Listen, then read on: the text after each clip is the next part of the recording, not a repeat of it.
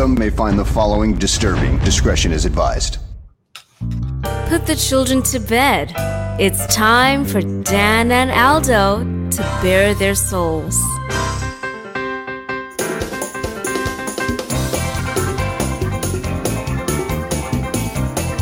I love the Chicago Bears more than I do masturbating, and that is a lot. Then, with 3 seconds left, Bob Avellini throws a 30-something yard touchdown pass to Greg Latta, and the Bears win, and I literally shit my pants. I swear to God, I literally did.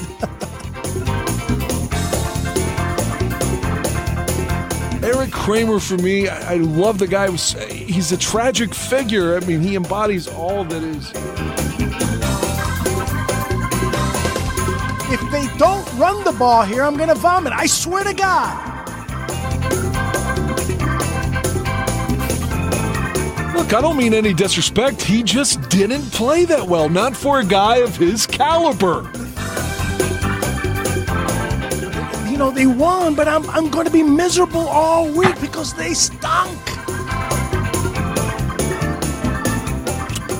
I don't really have any recollection of that at all, but I guess perhaps I blacked it all out. So, Dan, tape is the ultimate tool for scouts and for coaches to evaluate players, to detect plays and so forth. And they spend hours looking at tape, right? Why do they so often get shit wrong?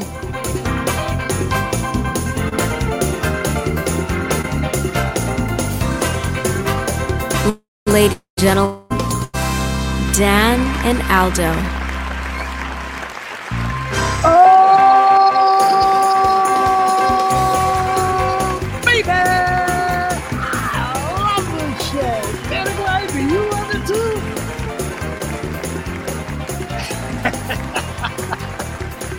You know, I've been... That was pretty cool, right? Yeah. Being able to completely let it fly. No FCC restraint. Fucking let it fly. No FCC. It is just barflies, the Tooch, Dan and Aldo. The Tooch will be joining us. Lions fans probably here too, right? Don Burr will be here soon. So let's think of some good insults. By the way, I had an idea that I get a lot of ideas. One of them is I want to invite Don Burr, a Packers fan and a Vikings fan, and ask them, would they allow us to just for 30 minutes us hurl insults at them and just take it like a man. Any Vikings fans? Vikings fans, it's got to be NFC Central guys, right? So NFC North. What do we call it now? North or Central? Yeah, it used to be the Central, but yeah. Well, the only Vikings fan I can think of that's as dedicated as we are is that horrible biased announcer that they have. Oh my gosh, who is that guy again? What's his name? Yeah, he's always so fucking partial, even though his job is not to be. Yeah, I forgot his name, but in any case, he does interviews on various ESPN stations occasionally whenever the Bears are about to play the Vikings. Mm-hmm. You know, another idea that I had is, when our announcer says it's time for Dan and Aldo to bare their souls, I thought maybe it would be better if we ask her to retrack it and say, it's time for Dan and Aldo to blow their loads. I'm sure she'll enjoy reading that line. Hey, I paid her, so I'll pay her again, and she'll do whatever I ask. Earlier when I saw Ogunjobi sign with Pittsburgh. Well, how did that make you feel? Like, we couldn't have found a way to give this guy one. I know he failed, so supposedly failed his physical. Mm-hmm. Obviously, he was good enough well enough to play with Pittsburgh, mm-hmm. and they're a winning organization. We couldn't have squeezed together one year deal like they did. I think that Ogunjobi's agent is like, I don't want to deal with these fuckers. That's what I'm guessing went on. If he goes to Pittsburgh and tears it up, it's just another thing on, just another little jab at them so far at year one. I'm worried, but I don't want to say that hopefully he'll still be a stud this year, but from everything I've read and heard, it's not that I was there, Kyler Gordon has kind of been, is he hurt? Is he Kevin White? I mean, hopefully he's not Kevin White for fuck's sake, but hasn't been participating.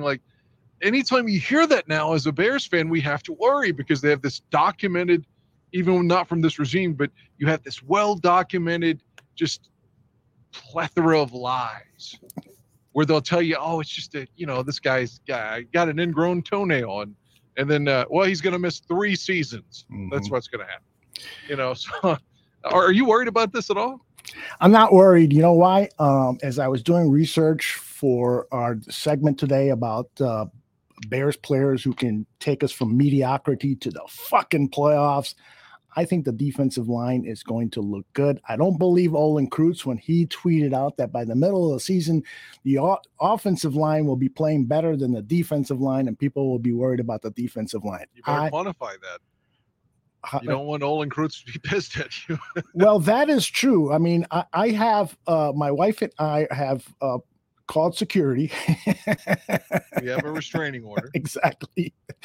We called the same security firm that Adam Hogue has called. By the way, what about that controversy on social media? I'm not sure if you followed it, where I guess on the Hogue and Johns podcast, they talked about Byron Pringle not getting into detail about his arrest incident, and fans of the Hogue and Johns show saying, "You're a hypocrite. Why don't you answer questions about the incident that happened with you and Olin Kreutz?" That's news. No, I didn't know that. Yeah. Please elaborate. That's juicy. Yeah. Well, again, I haven't been following that show for a few months since the season, and I guess on their latest show, 2 weeks ago, when Pringle met with the media, he was asked a number of questions about that, 3 or 4, and Pringle answered them professionally. He had a smile on his face. He said, it was what it is, and now I'm just here to work hard, and he was very professional about it. But reporters continued to ask, and I don't know who it was. After the press conference was over, one more question. I think it was either Hogue or Potash asked the question again. And I thought the questions at the top were fine. These guys are sports journalists. It's their job to answer those questions. But after he's already answered them 3 or 4 times, to ask one more time at the end of the press conference, I thought that was unprofessional. And maybe it was Hogue, because then the fans got after him. He posted a tweet with a link to the show. And I guess on the show, he and Johns talked about it, and they may have said something in the podcast that ignited fans, and they were all over Adam Hogue. And at first I thought, this is not fair to pick on Adam. But then as I kept reading some of the criticisms, it did seem like perhaps they had reason to be angry with Adam. So I'll look in the chat to see if anybody has more context on that, but that's pretty much what I know. Yeah, I wish that I picked up on that already. I mean, not that I should be like a schoolgirl so excited at their drama, because from all I can gather, Hogue's a nice guy. And again, I used to be a big fan of Johns until a couple of years ago, and he told me on Twitter to make the 85 Bears season for him because he was too young to remember it. And I make all of them out, and then he wouldn't. You act like I was just some fan trying to stalk him when I was trying to mail him this stuff. Mm-hmm. So I did take that personally, and he just ghosted me at that point. So I was like, man, kind of killed my fandom for their show, honestly. Yeah. So I did listen to it early on a lot, but like I said, not to sound like a dick or like I've vindictive, but that did bother me. With regards to this, I mean, he did say, I haven't seen where he had, or anyone else tweeted where he had talked about the Olin Kreutz thing. So I would be interested to see what they said about it, if anything. Mm-hmm. But I don't want to go around calling him a hypocrite. But yeah, I guess I have to admit I'm interested in the controversy. Yeah, I am too. I'll probably during my vacation, I got a vacation coming up, I'll probably listen to some podcasts, and I'll definitely put that one on the list to see what that's all about. I don't have, again, there's people in the chat room who are saying, Hogue is an entitled prick, and that's why. And Chubbs is saying they weren't asking questions. They were preaching in their questions at him like they were better than him. I didn't get that impression. Now, again, I worked for 7 years as a reporter here in Chicago, and so I have a little bit of empathy of what they go through and what their job is. but I didn't get that impression. Now I'll listen to it again, Chubbs, and everyone else, and see what that if I think differently upon the second hearing. But the thing, if you don't mind me interjecting, no, not at all, about Hogan Johns that I guess especially Johns, that, and there's been a couple of other people too. And first, before I'm going to interrupt my own thought and say, wish condolences to John Moon Mullen and his family and his friends and everyone that knew him. Like last week, we were talking about he looked bad, and then that proved to be true because he passed away, which is terrible. He had been a beat writer for the Bears from 92 until, I guess, 20. That's when he got sick, something like that. So, and we've lost Vaughn McClure and Moon Mullen and Jeff Dickerson all in the last couple of years. Yeah. And Vaughn was in his 40s, for fuck's sake. I think JD was too, right? Yes. So, but anyway, a lot of these reporters, especially Johns, are always complaining about their responsibilities or their access on their shows, which is just asinine to a super fan like myself or to anyone else listening, because we're all super fans, right? Yeah. And when they're like, I'm scheduling my vacation because I don't want to be there at the OTAs or what. That's just an example, not specific. It feels like, are you a fan or not? Like, well, you have this access that anyone else would kill for, and you just hate your job. Dan Wieder's another one of those, of course, because it's always negative.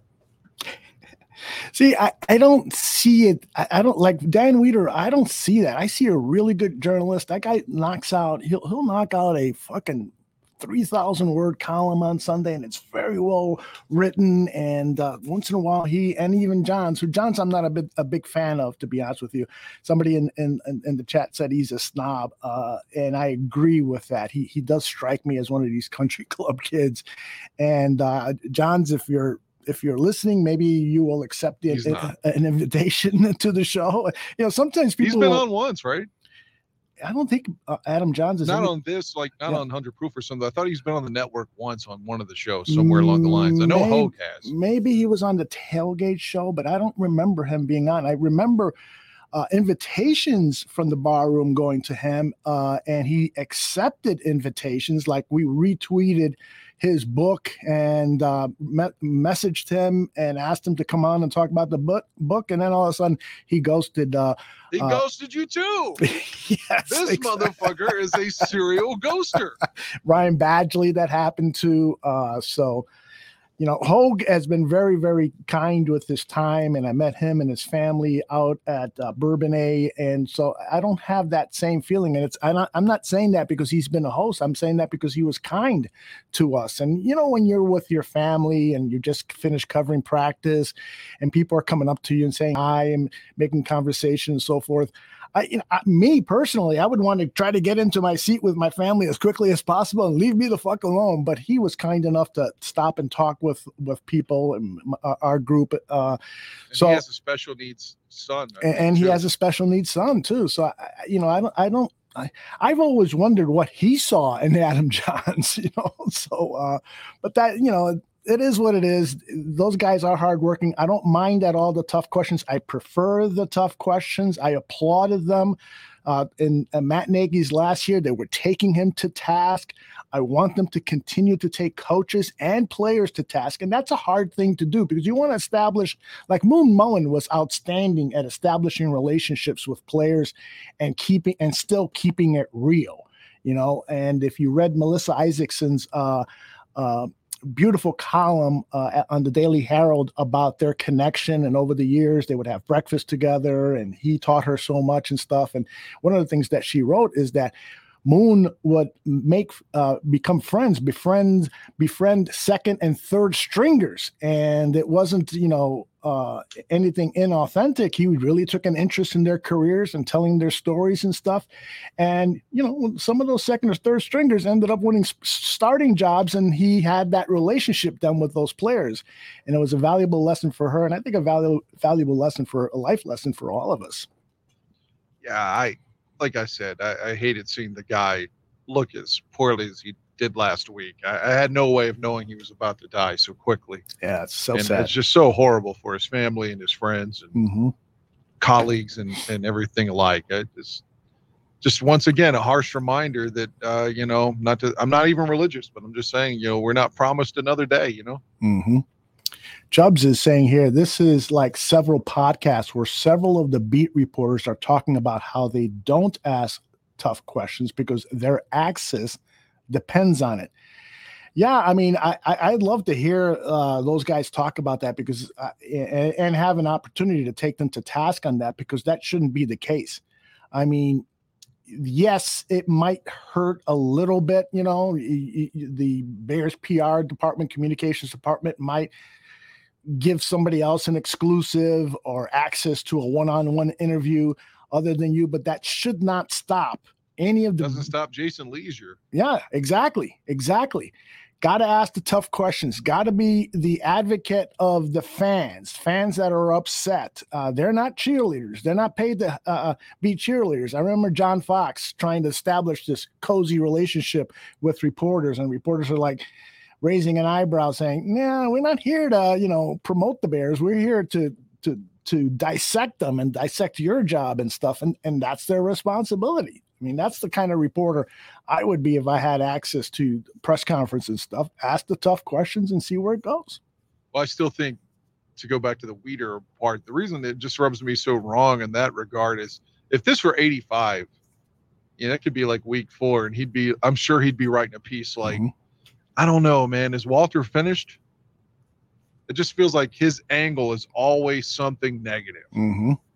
Like you can call it hard-hitting journalism, he's doing his job, but it just feels like his angle always has something to do with pessimism. He'd be like, is this offensive line for real?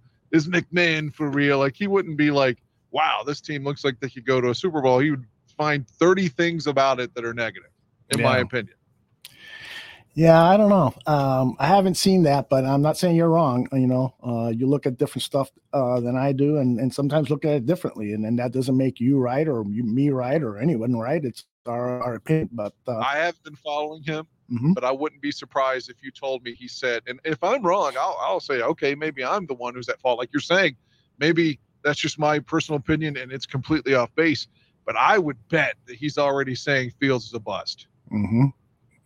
That's the kind of guy he is to me, man. It's just that sense of, I don't know, man.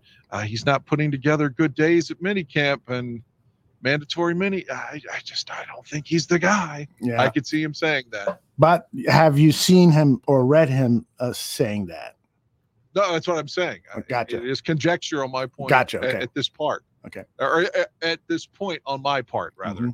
That's what I'm saying. Yeah. Like, I was using that as an example, as a hypothetical. Gotcha. Nomad agrees with you. He says the key word is pessimism. Yeah, he's always down about whatever he's saying. The angle's always shitty. It's like he's a Green Bay fan who's been sent to our beat just to stir us up or something. I want to say that he might be from Wisconsin. I read his. There you go. I read his bio once. There you fucking go. I knew it. Is from King Pookie Nation says that I look like a Black Widow dad. I'm not sure why. I'm wearing a white shirt and my black socks hat. My wife told me before coming on, you need to take that white shirt off. And I don't know what's wrong with just having a plain white shirt. But nonetheless, I wanted to read this quote from the chat room from Zachary Sullivan. As soon as we started the show and you brought up Don Burr, the Detroit Lions fan, Zach said that Don Burr said he was so poor growing up. How poor was he? His brother and him used to suck each other off just so they could have something warm in their stomachs. Yeah, that's awful. That cannot be true. I'm sure it's not true, but I think Zach Sullivan should write for comedians. That's a classic Jackie the Joke Man Martling joke. That is outstanding. Well done. And if you're tuning in and listening to that, is it true? That might be a cheap shot at that gentleman. I don't know. It's funny as fuck though. It is. I feel bad for Don Burrow. There's no cheap shots here at the bar room. Man. They're all expensive shots. We got nothing but the best top shelf stuff. That was hilarious. That was fucking funny. Hey, Dad, before we started the show, you said, man, I'm really looking forward to this show. A lot of drama in my life and stuff. You want to share anything with anyone? Just this kind of shit everyone has. We just got internal conflict at one of my jobs, and it's very stressful. I don't want to elaborate on it. Everyone's had workplace drama, and I'm in the middle of one of those situations now that the only thing that makes it feel better is just time. Mm-hmm. Got hurt feelings across the board, that kind of thing, and it just takes time to get over it. And I'm in the middle of that shit right now, and plus all the time I've been putting in. Mm-hmm. I think I did like 78 hours last week, and just fucking that adds to it because it makes you more emotional because you had less sleep, and it's just been a horrible week. So that's what I was like, dude, I just can't wait to just get on here and talk about something else and not fixate on this web of shit in my head anymore. So. Yeah, I hear you, man. Well, and you've told me a number of times, that how much you love being a part of the bar room and even just listening to the bar room, because where you live, there aren't any Bears fans. And so you don't get an opportunity to talk to people about your favorite team. Yeah. Nobody gives a fuck. Everybody here's Pittsburgh fans. I mean, you may have back in the day, there were a lot of Washington fans during the Joe Gibbs era. I'm not going to call them bandwagon fans because I'm sure they continued on, but they were older, and it feels like everyone my age to a certain point are all Steeler fans. And when Carolina went to that Super Bowl, not the one in 2003, but the one in 2015, oh my God, the bandwagon fans that just came out of nowhere becoming Panthers fans was nauseating. Mm-hmm. But although we are very close to them, it's still Pittsburgh is definitely the team that everyone follows here for sure. Overwhelmingly. Yeah.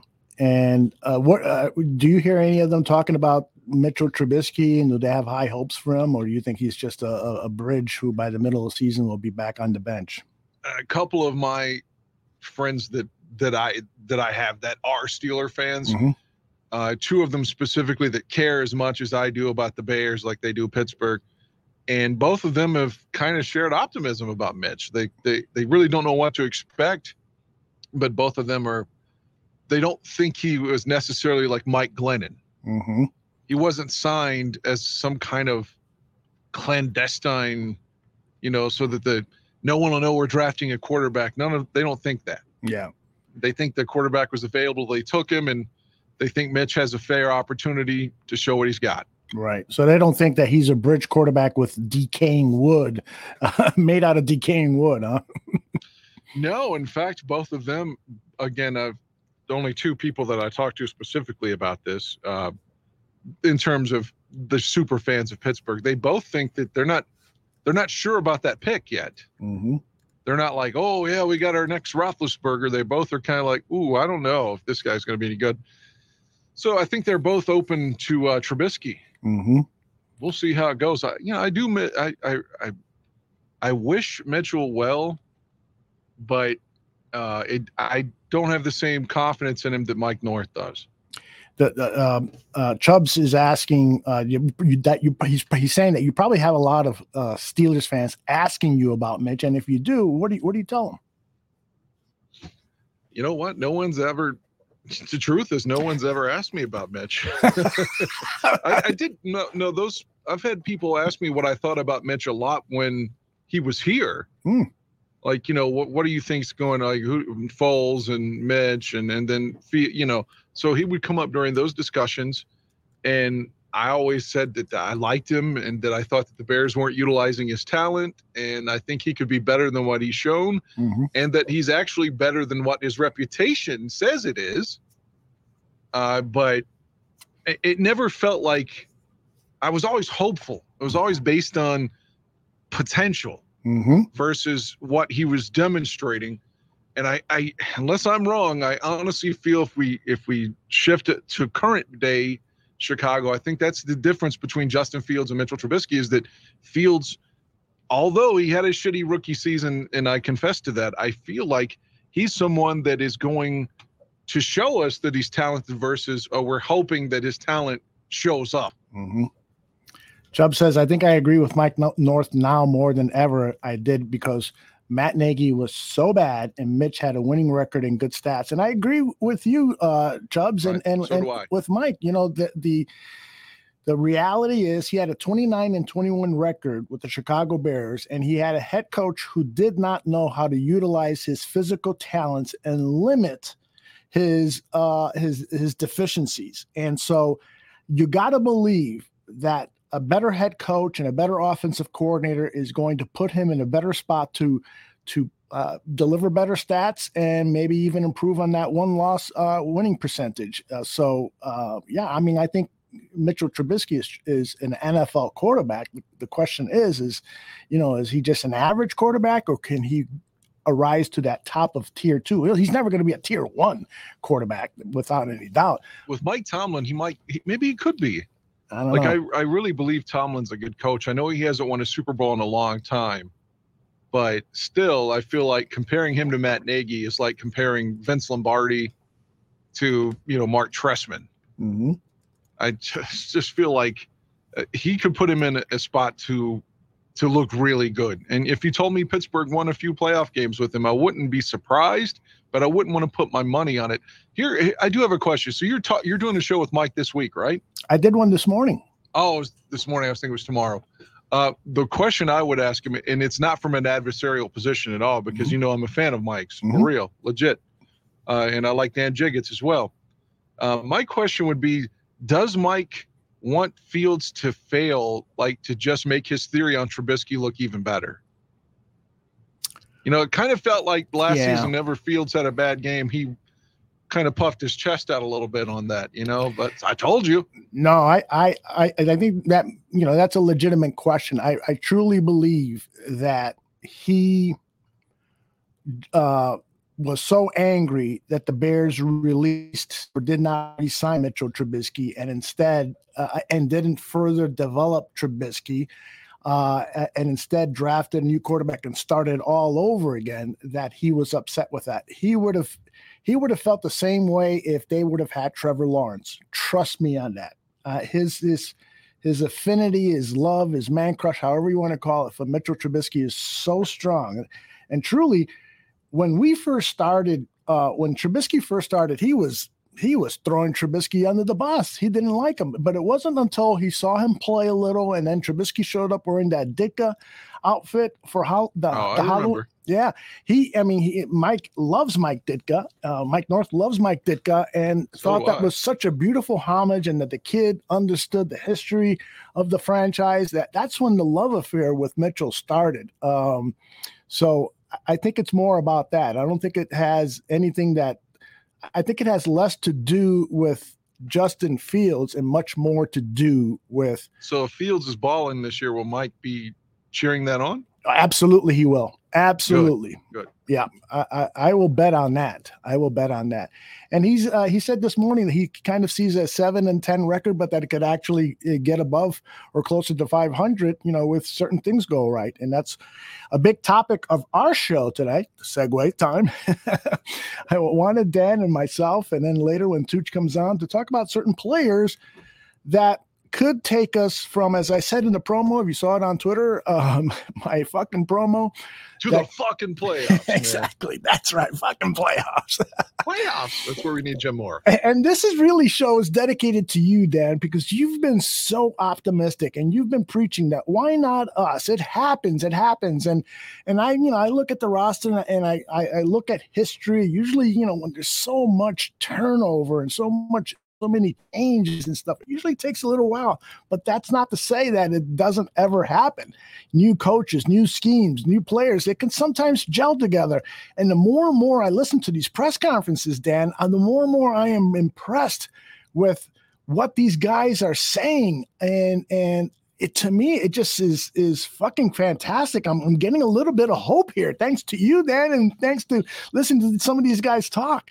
You still feeling a little positive about the season? Yeah. If I recall correctly, Braxton Jones, I think I saw that he only gave up like 3 sacks in college. in his entire college career. I'm pretty sure that's correct. Yes. Yeah. So, I mean, if he ends up being the left tackle, I mean, I know he's a 5th-round pick, but if the guy's not giving up any sacks, at least at the collegiate level, that's something you can build on for the pros. And obviously, we need somebody on the left side to be there and to be our guy, to be the anchor. Mm-hmm. And then maybe Borum goes to right tackle. I do, like we talked about before, the Jenkins thing is troubling. But this regime didn't draft him. I still wish him well. And maybe there's a chance they get through his ass in at right guard. I don't know. Maybe that's completely, I mean, I'd rather see him there than Sam Mustipher. Mm-hmm. But anyway, I do have hope for the offensive line to be better than what we think it's going to be. If maybe Whitehair and the guy we got from Green Bay, what's his name, the center? Lucas Patrick. Patrick seems like the real deal. Mm-hmm. Maybe Whitehair can bounce back knowing that he's the left guard and not going to go back to the other position and they're, solidify himself there. And then if you got the rookie at left tackle who plays well and maybe who it's possible that the line could be better than it has been the last few years. Yeah, Olin Kreutz tweeted out he thinks the offensive line is going to be better than the defensive line. And he had Sam Mustipher in his projected lineup as a starter. I don't see that happening. Lucas Patrick is definitely going to start at center, and Sam Mustipher is going – they're training Mustipher to be a flex interior offensive lineman so that if the center goes down or one of the guards goes down, Sam Mustipher could potentially fill in that role. But there is no guarantee at all that he's going to make the team. Sam Mustipher might not make the team. But I'm with you 100%, Dan, that I think this offensive line is going to be better than expected. And here is my projected offensive line. And you mentioned the key player already, Braxton Jones.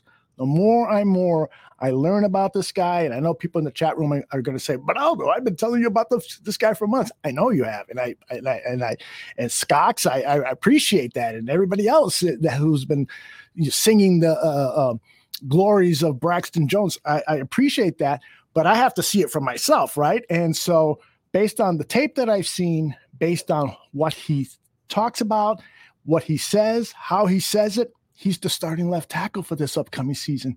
I don't give a fuck where he was drafted, and he's going to have spotless games every game this year. No, he's not. He's going to make mistakes, but this guy is going to be a fucking hell of a good player. I want to play some sound bites for you that it's going to make your dick even harder than it is right now, Dan. Take it easy, all right? It's been hard ever since I've heard that story about the two guys sucking each other off. I'm joking. I love it. This is Braxton talking about do you feel like you're competing for a starting job? Everybody's competing. Maybe rotating or whatever you want to call it. It's all competition. Everybody's competing for a job at the end of the day. I'm competing for a job. Maybe a guy's behind me or competing for a job, and maybe a right tackle on the other side is competing for my job. So, an interior guy, you never know. So at the end of the day, it's all competition going into season, I would say. Now, let me add to that by having him explain where he needs to improve. In this short period of time. Yeah, I think the biggest thing, just my transition from even college to the NFL or college to the Senior Bowl to the NFL, and just in these OTAs is throwing my hands. In college, I was really reserved with my hands, and I didn't use my long arms to my advantage. So I would say that's one of the big things, and still to this day, I still got to work on them. They're a big thing for me, and they're going to help me be very, really good in this league. And so I just think the biggest thing with them is being more consistent, but they've gotten better. How specifically have you worked on that, and who's helped you with that the most? Definitely Coach Morgan. He's been a big influence on that, just throwing them babies, letting them go. They're long, just letting them go, and he's just harping on me, and I love it because it is a big thing. I notice when I punch them, get them off their spot, it's huge. It helps me just recover, do anything. So just using those hands, but he's been a main influence in coaching me and being good about that, staying on me. What do you think about what he just said, and what's the vibe that he gives you when he talks? Sounds very studious. Yeah, right. Intelligent. He doesn't sound like you're, the caricature of an offensive line from previous generations that just they went out on Thursday and they drank beer and they got into fights. He sounds like a guy that would have been a great student. Mm-hmm. Someone that's going to watch film a lot and not one of these cavemen kind of guys. Not that there's anything wrong with that. We've won the Super Bowl with an enormous amount of cavemen. But That's right. he just sounds like a kind of guy that would be valedictorian of his high school is what I'm saying. Yeah. He's well-spoken. Mm-hmm. He seems like he'd be a nice guy. And obviously, if he's talking about just small things like the way he's using his hands, I mean, he's trying to get better. Mm-hmm. And he did something right if he only gave up a few sacks his entire run in college. Right. But he's still trying to improve. So yeah, he's very impressive. Yeah, but again, it's still June. Yeah, I got a ton more sound bites, but I won't play any more from Braxton Jones. I want to play some from other players. But over and over again, his responses are so thoughtful. And from what we're hearing about camp, I think that the coaches really love this guy. And I think that they're thinking this guy could be the answer. So let's put him in there with the ones. Let's keep pressing him. Let's keep challenging him. Let's keep throwing things at him. And that now that the OTAs and the mandatory mini camp are over, these coaches, before they go on break, or maybe they're on break now, they're looking at that film and they're saying, okay, when we go back into the real training camp, here's going to be our depth chart. And I'm feeling it, man. I'm feeling that they're going to list Braxton Jones as the number one left tackle, that Larry Borom will be the number one right tackle. At right guard will be Tevin Jenkins. At center will be Lucas Patrick. And at left guard will be Cody Whitehair. And I truly believe in my bones that that's a better offensive starting offensive lineup than the one Olin Kreutz put out with Sam Mustipher at right guard and Sam Mustipher at center, I think he had, and Lucas Patrick at right guard. There's just no way, first of all, that Patrick is going to move to right guard. He was brought in to be the center. He's been working like 90% of the snaps in camp with Justin Fields at center. Yeah, but Olin's boy is Mustipher, so you can't forget that. And part of his, I don't want him to beat my ass now, but I think he's very close friends with Sam Mustipher by his own admission. You think you and I could take Olin Kreutz? I'll go down low, you go high. I don't want to be involved in any fucking soundbite war with Olin Kreutz. What if somebody said, okay, guys, I'm going to give you, Dan, and Aldo $25,000 to get into the ring with Olin Kreutz and just try to pin him? Would you do it?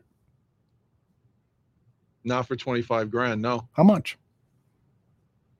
You're going to pay off my mortgage? My mortgage, I still owe $80,000 in my house. Hey, you're going to pay off my fucking mortgage? I'll let this guy maul me to have my mortgage paid. Would you suck his dick? I would not suck his dick. All right. Well, the invitation is out there, but we need somebody to come up with $80,000 first of all. Wait a minute. I got to get a cut out of that. Make it an even $100,000. I'll take 20. Dan can have 80, and we'll take on Olin Kreutz in the ring. That'll be fun, man. I got to get in shape for that because I'm going to be running around, running for my life. Yeah, that guy, he's again, I don't want to piss him off, but I thought because listening to all of his sound bites, because he's such a good analyst, mm-hmm. and I'm not just placating him when I say that. Since he had retired, I thought he had chilled, like he's a dad and, got a bunch of kids, presumably a beautiful wife, a beautiful house, a beautiful life. And, mm-hmm. But he's just as angry as he's always been. So, yeah, I don't want any part of that. That motherfucker would tear me up, and I know it. Yeah, you and I were texted back and forth on that topic. I'm worried about guys like Kyle Long and Olin Kreutz. And please, if Olin does listen to this, I don't mean that as I'm taking pity or being critical in any way. I just know from what I've seen, I was friends with Dave Dorison. And Dave was just an outstanding human being. You know, he went on and had great success. Besides knowing him when he played, I worked at CBS and working on a couple projects with him during his playing days. But post his playing days, I used to work for McDonald's and do work for the Ronald McDonald House Charities. And Dave was a big time supporter of that. And we would talk and so forth. It's just great. And so for him to go through that CTE thing, you know, I worry for guys who are banging helmets all the time, and that something could go wrong. And so guys like Kyle and Olin who have shown some anger management issues, I personally worry about them because I care about them like friends. So anyway, be that as it may. So there's my offensive line. You want to grade my projected offensive line? Do you think it's a good one? Yeah, well, the only thing that I want to take umbrage with on it is I feel like you and I putting Jenkins at right guard, there's no evidence to support that yet. That he's been, as far as I know, they haven't tried him out at guard. Yeah, they said they were, or that it's part of the process. So if he's going to move over the right guard, that has to happen pretty fucking quickly. As soon as the training camp opens. Exactly. We got like 6 weeks from now. Correct. Yeah, I would put him there day one if that's going to be the place. Mm-hmm. And just, you know, for better or for worse, man, this is your spot. Let's go. Mm-hmm. Or maybe he's just going to be the backup to both tackles. Mm-hmm. Yeah, I mean, hopefully, you know, the investment with Tevin Jenkins is so huge, second-round pick. Boy, he's got to be a starter somewhere on that offensive line. I think Ryan. They don't care if he fails because he's not their pick. Well, I slightly disagree with that. I think they do care simply because, Jesus, you got to protect the fucking quarterback. That's your. Well, what I meant by that was if Larry Borum outplays him, they don't have any politics. Agreed. Or he's not our pick, so we don't have to force him in there if he's not actually one of the best five. Yeah, and it's funny that you say that because Swanky just a little while ago said, you know, that same thing, that he's just glad that at this point we're not seeing those politics play into who's playing and who's not playing, who's in the starting lineup and so forth. And that to me is a promising sign for this team. We need excellent evaluators of talent, and we need people with the guts and the balls to say, I don't care where this motherfucker was drafted, he should start it over the guy that's making more money. That kind of approach, because you know you're just shooting yourself. You're putting that gun and aiming it straight at your heart if you're going to start playing politics over who should be getting playing time and stuff. And these people, Eberflus, his coaching staff, and Ryan Poles, they don't strike me as those kind of weak-hearted guys like Ryan Pace was. In my mind, my disdain for Ryan Pace still continues to grow. And I know people on social media is like, you know, those guys had left already. No, yeah, but they left a mess. That's the problem. They left a fucking mess. And so until it's all cleaned up, then I'm going to continue to complain. I agree with you, but as we keep breaking down here and extrapolating out why we think this could be a possible playoff team, because again, we just started on offensive line. The overarching theme is like, okay, well, how could we make it to the playoffs? I still think the specter over all of this is the bald fuck is not here. Mm-hmm.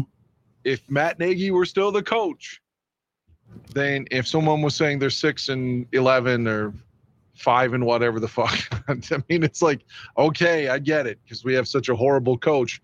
And Eberflus could prove to be, you know, another bad hire. I'd like to think not. I hope not. But he seems already superior to Matt Nagy. Mm-hmm. So that's part of my selling to you and to everyone, is that a coaching staff that is better than the other one. That should be number one on our tree here. As I started with the offensive line, the first thing I should have said was Matt Nagy's going. Yeah. Which is something that is so huge. Yeah. Something you've been saying, right?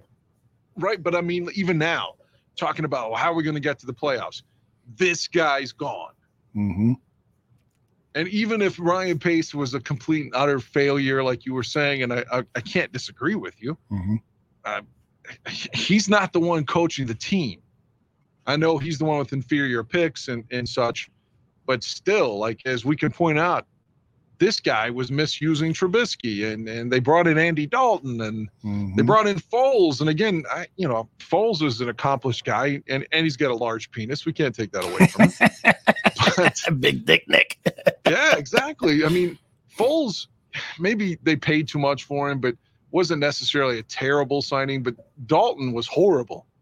Just a horrible pick. Useless.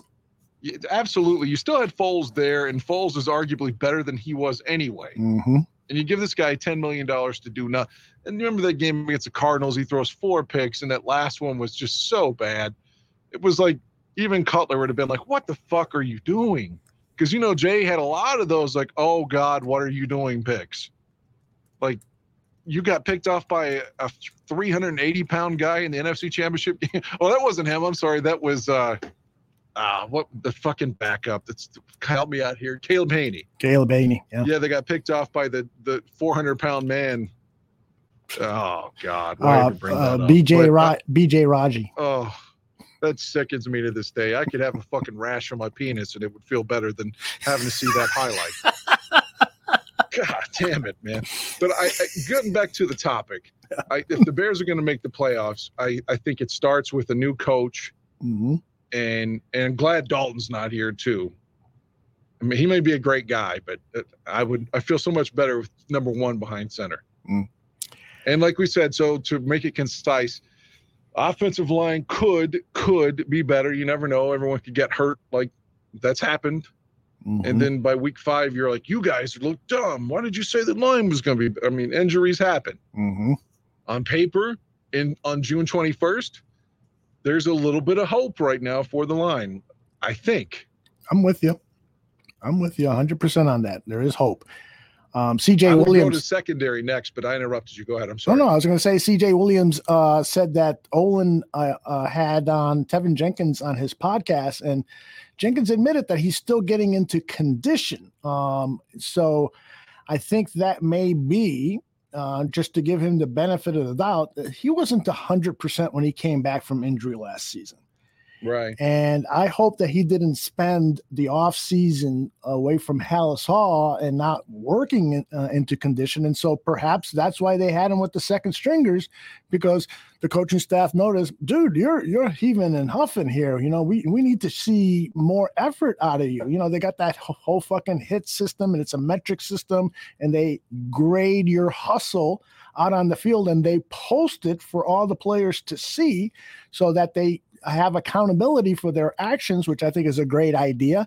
And you got players saying, hey, you got to start hustling more and so forth. So if that's the case with Tevin Jenkins, he better get his shit together, because he will be on the bench, and who knows where else he could end up.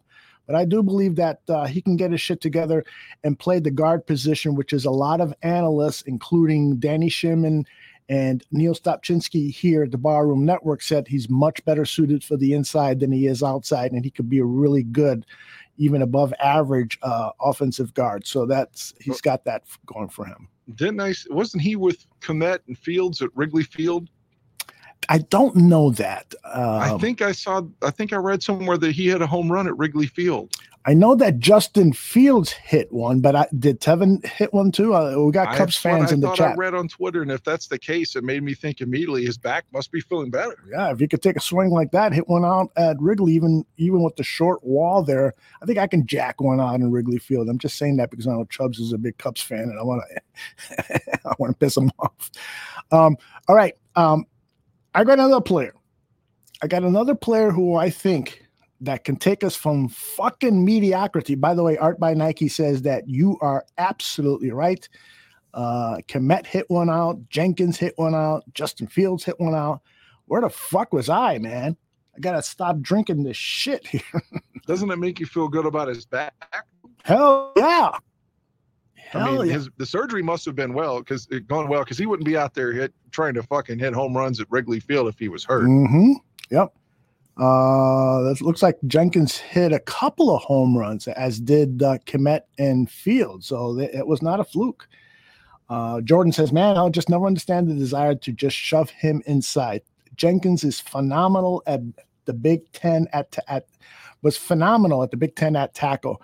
Jordan, Jordan is going to comment on one of the other players. And for those people who did not see on our Twitter feed, Jordan is going to join the Barroom Network with his very own show. He is, of course, already a member of the Barfly Tailgate Show, which will come back sometime in August, Sunday mornings, pregame show. And but he will also have his own show called Bare Necessities, where he will share his wisdom about the game of football, and it's going to be something special. In fact, we'll have a little treat for you as we go through some of the players that I've got on my list. Dan, you wanted to talk about the next position group, or did you have a player that you think is going to take us from fucking mediocrity to the goddamn playoffs? Well, I was going to go to the secondary, but Please. I don't want to skip off of the center here from Green Bay, Patrick. Yeah. Everything I've read and seen, whether it was talking about his days with the Packers, playing guard, playing center, and just hearing him speak, I think that was a great acquisition. Oh, yes. Gosh, if I was fucking just grading this team on what they say, I would say this team is going to the Super Bowl. They seem to say all the right things. But it's not like in a can the way Mitch's press conferences were. Right, exactly. It feels like they're speaking from the heart, with the exception of Ryan Poles' introductory press conference when he was clearly reading. He was reading. He was nervous. It was not, I blame that on the communications team over at Hallis Hall. They should have coached him up a little and made him relax. Marijuana is legal. Or go the McMahon route and open a fucking can of beer. There you go. Really endear yourself to Bears fans. Go up there, Ryan Poles, for your next press conference with a can of Schlitz or something. Put a headband on that says Pace. I love it. All right. You wanted to go to secondary? Yeah. Well, I know we said this around the draft, but at the time I remember hearing that Kyler Gordon had never given up a touchdown, and that Brisker, the safety, had never been hadn't been penalized. Right. Again, those are that's clearly not gonna happen forever in the pros. Yeah, not the way Probably he week plays. one. Yeah. Brisker gets flagged for fucking interference, and Gordon gives up a touchdown. But on paper, again, it's good acquisitions. Because the secondary was terrible. I mean, just absolutely terrible. And to me, Brisker, everyone is saying, beat writer wise, that he was a leader as soon as he got on the field in OTAs, and was clearly going to be a starter as soon as he got there. His leadership was there already, despite being a young kid that was just drafted. So it seems like that's a slam dunk.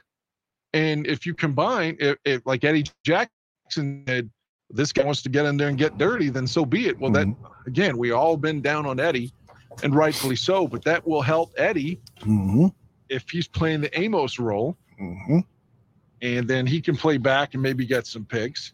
And then if, again, in theory, you've got a corner to go along with Johnson, who I think is a little overloved, but neither guy should be terrible. I agree. This secondary is better than it's been in years, at least on paper. You still got to worry about the slot guy and the nickel, but it's not going to be Tavon this year. You got the kid Tavon, who was from the Ravens, who was one of the better slot cornerbacks in the league. He just has to stay healthy. So we've got players. And this secondary, I think, could be the strength of the team. I really do. And then the Graham guy, what was his name? He emerged late last season. Thomas Graham. Yeah. The draft pick from last year that for some reason didn't get any PT until really late last season. Well, I can tell you why. He was not ready to play. He admitted it.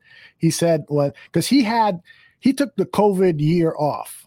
And so he didn't play that year of college football. And so when he showed up to camp, he was actually dropped because he just wasn't ready to play football. And he had one of the good things that Ryan Pace did before he left was that he coached them up, sent them a bunch of tape, encouraged them to keep battling and so forth. And the coaching staff saw improvement week by week by week. And so when the defensive backfield got depleted with injuries, they gave him his break and he immediately responded. It wasn't a knock. We shouldn't knock the coaching staff for not playing him earlier. It was just simply what Graham himself said. I was not ready, and I'm glad I had the time to get ready. Well, the guys ahead of him clearly weren't ready either. That's true. Good point. I mean, I'm not trying to hate, but I know you like Vildor way more than I do. Well, his play deteriorated, so I can see, yeah, you're right. Vildor and Shelley both played terribly, in my opinion. Mm-hmm. Shelley started to play better. They may not be on the team this year. But don't you think that Shelley started to play better towards the last 3-4 games of the season? Not that I can recall, but maybe I'm wrong. With your great memory, you can't recall it, so it probably didn't happen. Nothing about either one of those guys ever stood out to me as positive. And I mean, everyone was praising Vildor, and I was like, man, am I watching a different game? But I mean, I'm not breaking down the film. I'm not trying to be an expert. I'm not going on NFL Network. I'm simply sitting in this chair as a fan. And from a fan, non-professional perspective, it felt like that dude was terrible. Yeah. But to your point about Brisker and Eddie Jackson, I got a couple of sound bites that I butted together. This is Eddie talking about Brisker. He was asked what he likes about it. And then this is Brisker being asked, what can you bring to in terms of being the co-safety along with Eddie Jackson? We kind of some similarities. I know he always tell me he liked to be in the box. So just having that right there, he want to be down and I can be in the back, be free, but we can switch it at any time. So just having some similarities is going to be fun. Is that music to your ears? I mean, that's because that's what you want to do, right? Yeah. I mean, yeah.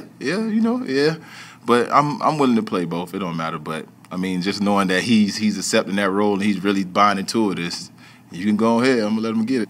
I know what your skill set allows Eddie Jackson to do. He's willing, but would probably rather not be down there taking on backs and tight ends. What does his skill set allow you to be able to do? Really just, allows me to, focus on, just one thing, whether that's me playing in the box and, covering the tight end or, coming down and hitting and, anything like that. Or, if he does come down and then, I'm back, I could, show I got great range too. And then obviously he could play both safeties, so. That's the one thing about the safety duel is that Brisker has shown that he has the versatility to play that deep safety and in the box. Eddie Jackson has never proven that he can play in the box. He only plays that deep safety. That's what he did at Alabama. At Alabama, he had free reign of center field. And unfortunately, after Vic Fangio left, that the defensive system didn't really play to Vic Fangio and Adrian Amos, when those guys left, didn't play to Eddie Jackson's strength. So it's going to be interesting to see how many times we'll see Eddie Jackson in the box. You certainly don't want it to be predictable because quarterbacks then veteran quarterbacks like Aaron Rodgers will be able to pick apart that secondary if they know where these guys are lining up every time. You got to do some disguises and things like that. But those two guys have the makings of being as good as the Amos Jackson secondary, and I'm super excited about that. I had both of those guys on my list, Dan, that you mentioned, Jaquan Brisker and Kyler Gordon. That's going to make a huge, huge difference on this team, and again, could take us from fucking mediocrity to the goddamn playoffs. All right, let me throw another one at you here.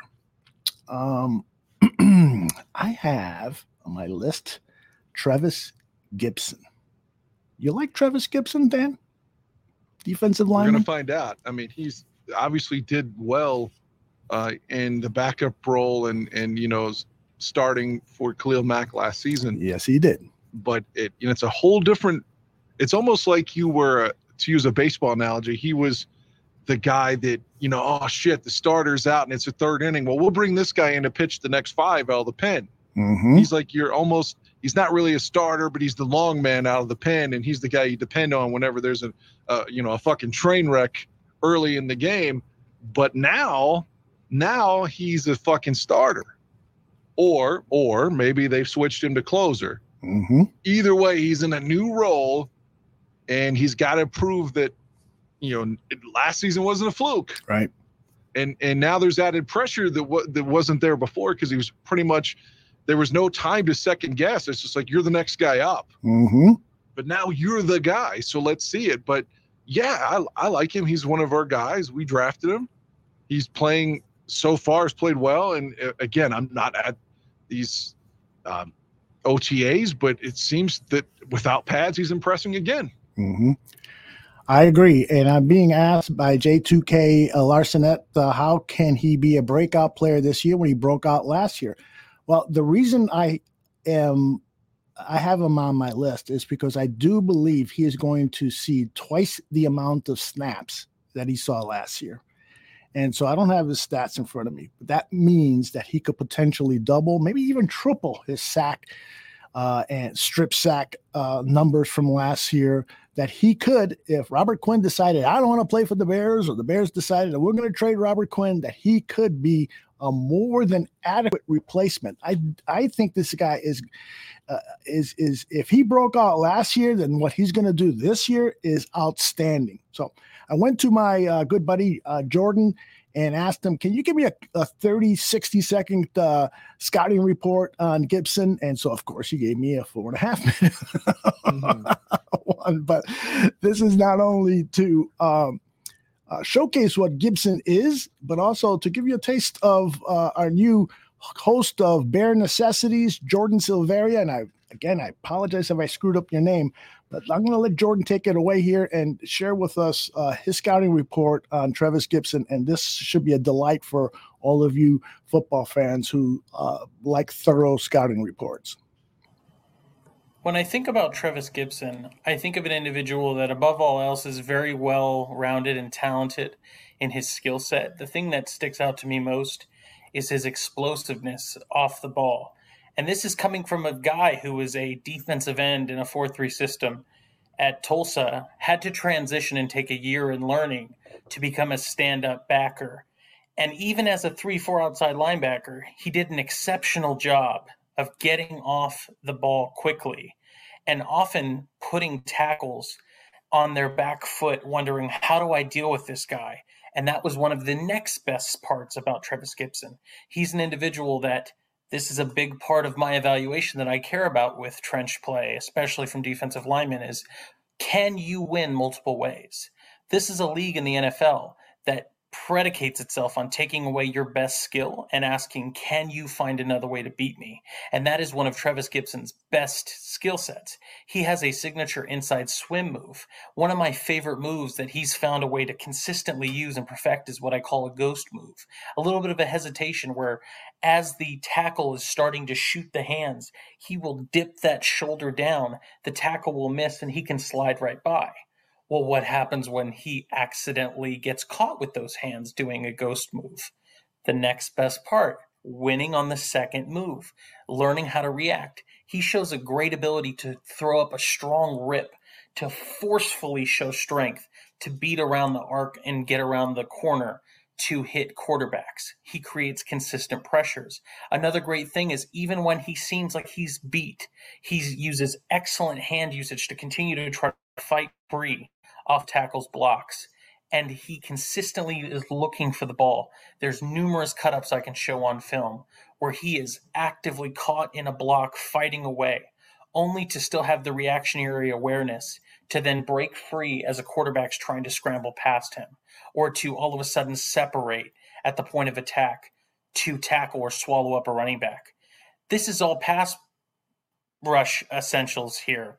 Hand movement, getting off the ball. How does he do in run defense? Well, when we think about run defense, I can show you cut-ups of him dealing with some of the nastiest fullbacks, Patrick Ricard from the Ravens, dealing with sift blocks from tight ends, TJ Hawkinson, for example. He forcefully throws hands. He likes to oftentimes completely just stunt and just stop them right in the way. And this is ultimately what creates great ability to separate from blocks, hold his ground, set the edge, and stop the run. I think that he also showed exceptional awareness as a 3-4 backer and being able to cover in space. So as much as he's talked openly about the desire to just be able to get off the ball and rush as a 4-3 end again, I think he'd be exceptional in the ability to also spot drop and create the illusion by bringing pressure in different areas and then dropping Trevis out. Whereas, for example, Robert Quinn, if he's on the team, does not traditionally like that, as he's expressed so many times that he prefers to just be a 4-3 end. Trevis, now being cross-trained to be a 3-4, 4-3 guy, has the ability to drop in coverage, and that's another check mark to add to his game, to his repertoire. And then finally, the thing that I think is most important to touch on is, if you heard me at the start of this, I think one of his best traits is his explosiveness, his ability to get off the ball.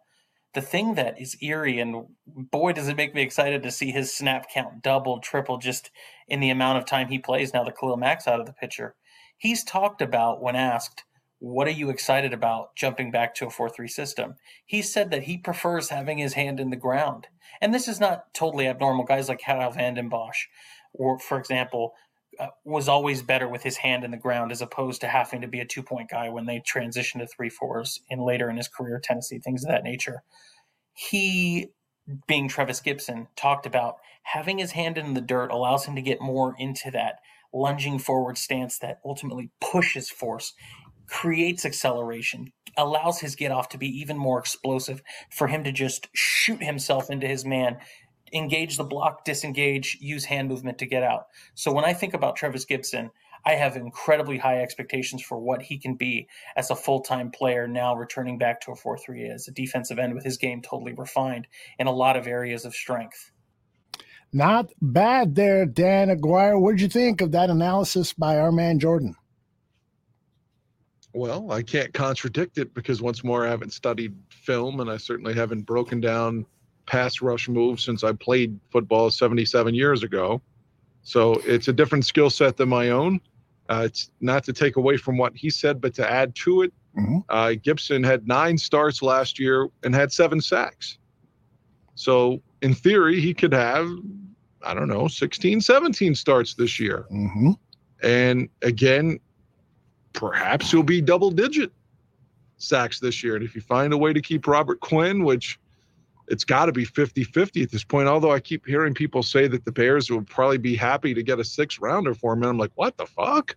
This guy had 18 and a half sacks last year. I know that he only had, he's 32, but still, God, look at all the shit that the Denver got last season in their trade at the end of the year for Von Miller.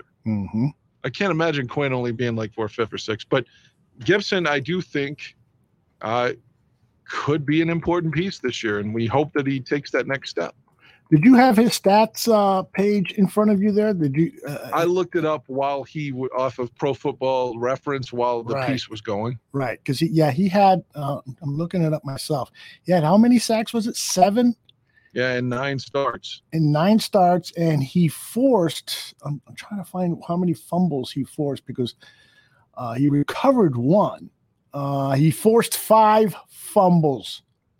So he had that strip sack quality to him. He has that. And he was asked, where did you get that from? And if I can find the fucking soundbite, I'll play it for you. Here's Trevis Gipson talking about how he learned to turn over the ball. I think I picked it up from the vets in my room, Mac and Quinn last year. And they were just, repeatedly saying, you get the ball out, you get credit for the sack and the forced fumble. Get the ball out from the quarterback. It counts for a bunch of stats. And, that's what overall helps guys' careers. That's what we do to get paid and this, that, and the third. So I think getting the ball out is more important than tackling. I think it's more important than a lot of things. It can change the momentum of the game. Putting an emphasis on that? Yes. Yes, they are. A lot. A lot. And I think that's going to be bred into our defense, and protecting the ball is going to be bred into our offense, and I think that's going to be something we cherish. I hope he doesn't miss any fucking tackles this season because that'll really piss me off. He takes his Eddie Jackson approach. I'm just looking for turnovers and don't fucking tackle. But I'm super impressed with him. The guys that we've talked about, and by the way, thank you very much, Jordan, for that outstanding scouting report. Yeah, I didn't mean to take away from Jordan. No, I don't think you did. And again, Bare Necessities is going to start soon. We'll have promos on the Barroom Network Twitter feed and all over the place, promoting his first show, which will be before the end of the month. And so we're all looking forward to that. But I wanted to say that Braxton Jones, Trevis Gipson, Jaquan Brisker, Kyler Gordon are some of the players I think that are going to take us from fucking mediocrity to the goddamn playoffs. And so Is there a position group that you want to go through before I go on to the next player on my list, Dan? No, go ahead. Again, just keeping an overarching theme so far. We're trying to convince everyone, if the Bears would make the playoffs, these are the guys that would help us get there. We started with new coach, offensive line, secondary. Right. So here we go. Excellent way to put it. And I'll ask you a question as I lead into my next player. What do you remember from Nick Anderson's rookie season with the Chicago Bears? Going back to what, 06? Yeah, that was the 06 season, right? Yeah, he had a lot of sacks. It's kind of like what we're hoping that Gibson doesn't do. Mm-hmm. He came in, had a lot of those sacks, and then by 07, he's the starter and is never the same. Mm-hmm. But yeah, seemed like he had 10 sacks, right? I think it was 10 sacks. He was a situational pass rusher. And so that's why my next player on my list, I think, could be a great comparison to Nick Anderson. The rookie? Dominique Robinson. Yeah, they said, again, Mark from Anderson. all accounts, so far with just no pads on, he's looked great. Mm-hmm. But he's been beating Tevis Gibson, or not Gibson, but our guy that we want to play right guard now. So yeah, Tevis Jenkins, right? Yeah, Jenkins. Well, there's something in my bones. Again, I'm not a scout like Jordan, and Dan and I are not those guys. If you want a scouting show, then tune in to Jordan's debut of Bare Necessities. Tune in to Gabriel Talks Football. Tune in to when Jordan and Stopchinski come back with Draft on Tap. Those guys do that. I'm talking about my passion for these guys, what I'm seeing, what I'm hearing, the little limited knowledge that I've acquired about football over seeing it, since the 1960s.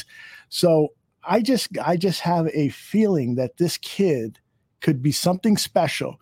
And listen to what Trevis Gibson said about Dominique Robinson. I loaded so many fucking things here and I didn't put them in any order. So here is Gibson for a minute and a half, Dan, so it's a little long one. But this is Gibson being asked about Dominique Robinson. I love this reply. Dominique Robinson, he's a great player, great student of the game, comes in to work, never late, always has his playbook in his hand, is eager to learn. Man, he sort of reminds me of me, honestly. 5th round pick, coming in, chip on the shoulder, showing up to practice every day, dominating, and still looking to get better, even where he can. What stands out about his skill set?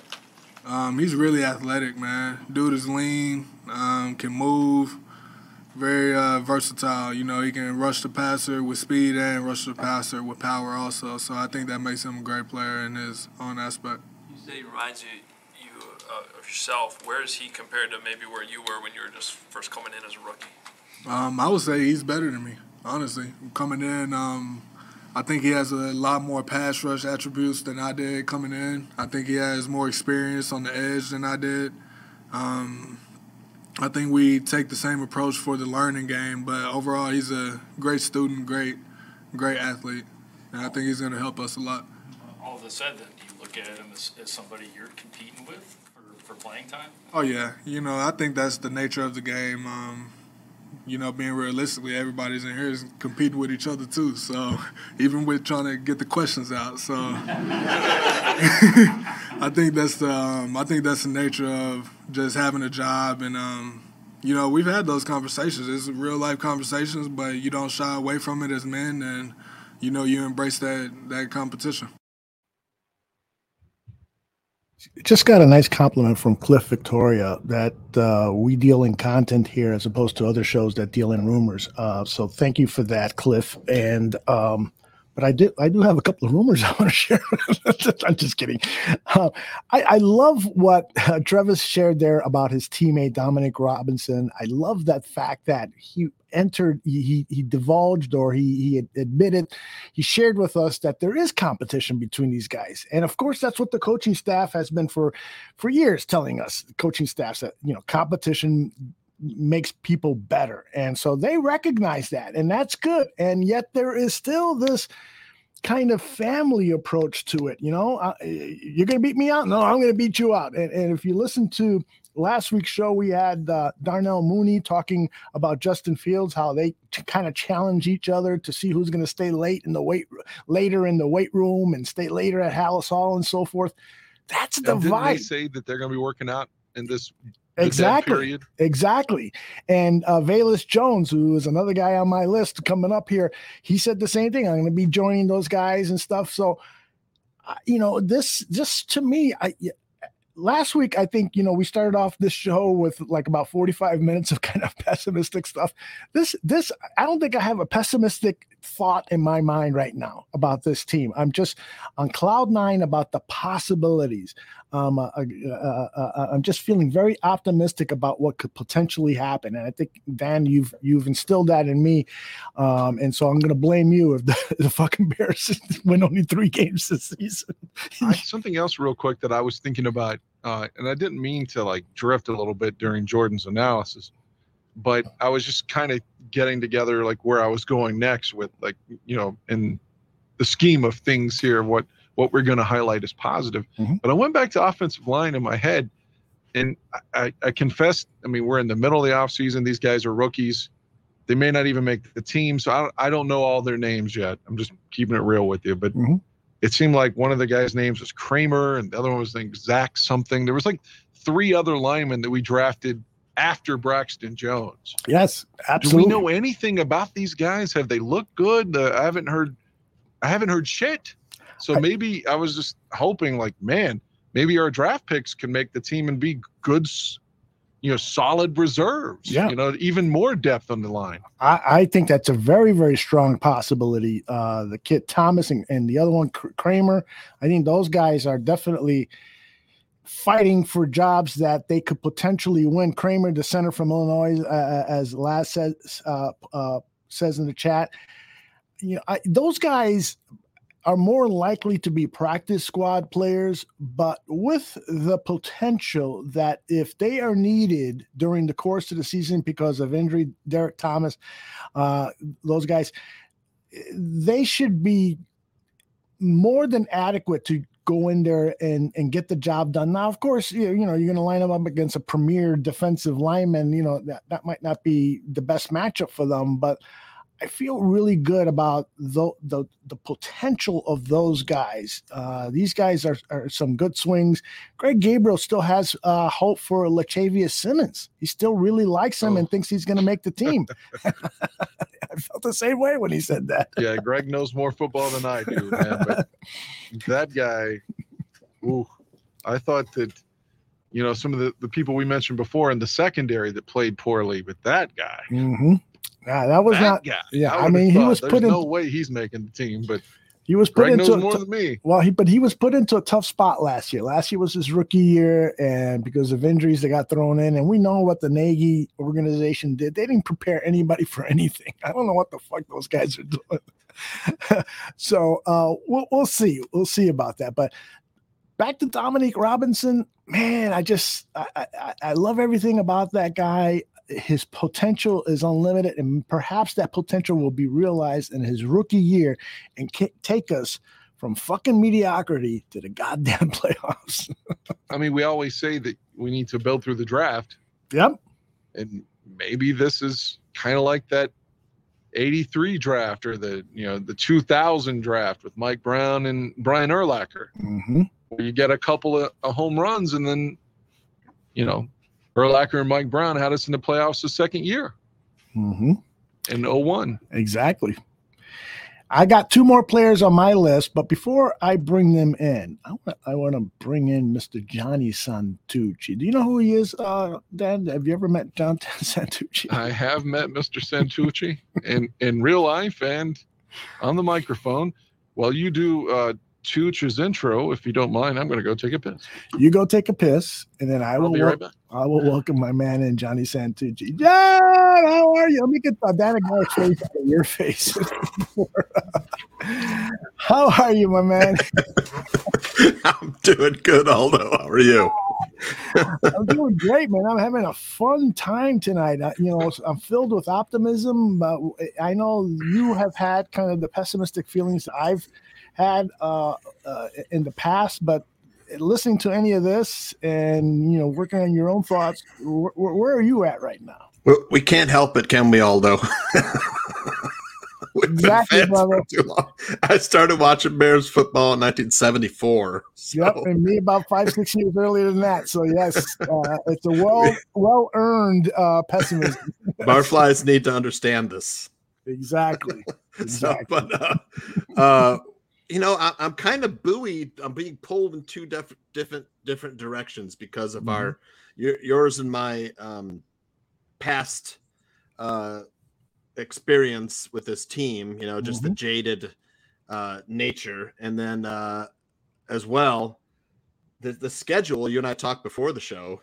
It's like the schedule is kind of cream, it's just there's no opponent on there that really is formidable, except maybe the Packers. I mean, the Patriots, I guess. I mean, there's a lot of chances here to at least play teams that are as good as us, or equal footing or worse, So there's optimism there, and then of course it helps to have a coaching staff that compared to the last coaching staff seems to know what it's doing. Exactly. So, every time these guys have a presser, and every time I hear the players talking about the coaching staff, I become more and more impressed. When Eberflus had his first press conference, I was like, oh shit, here we go with the coaching cliches. Here we go with, kind of the white bread approach to coaching.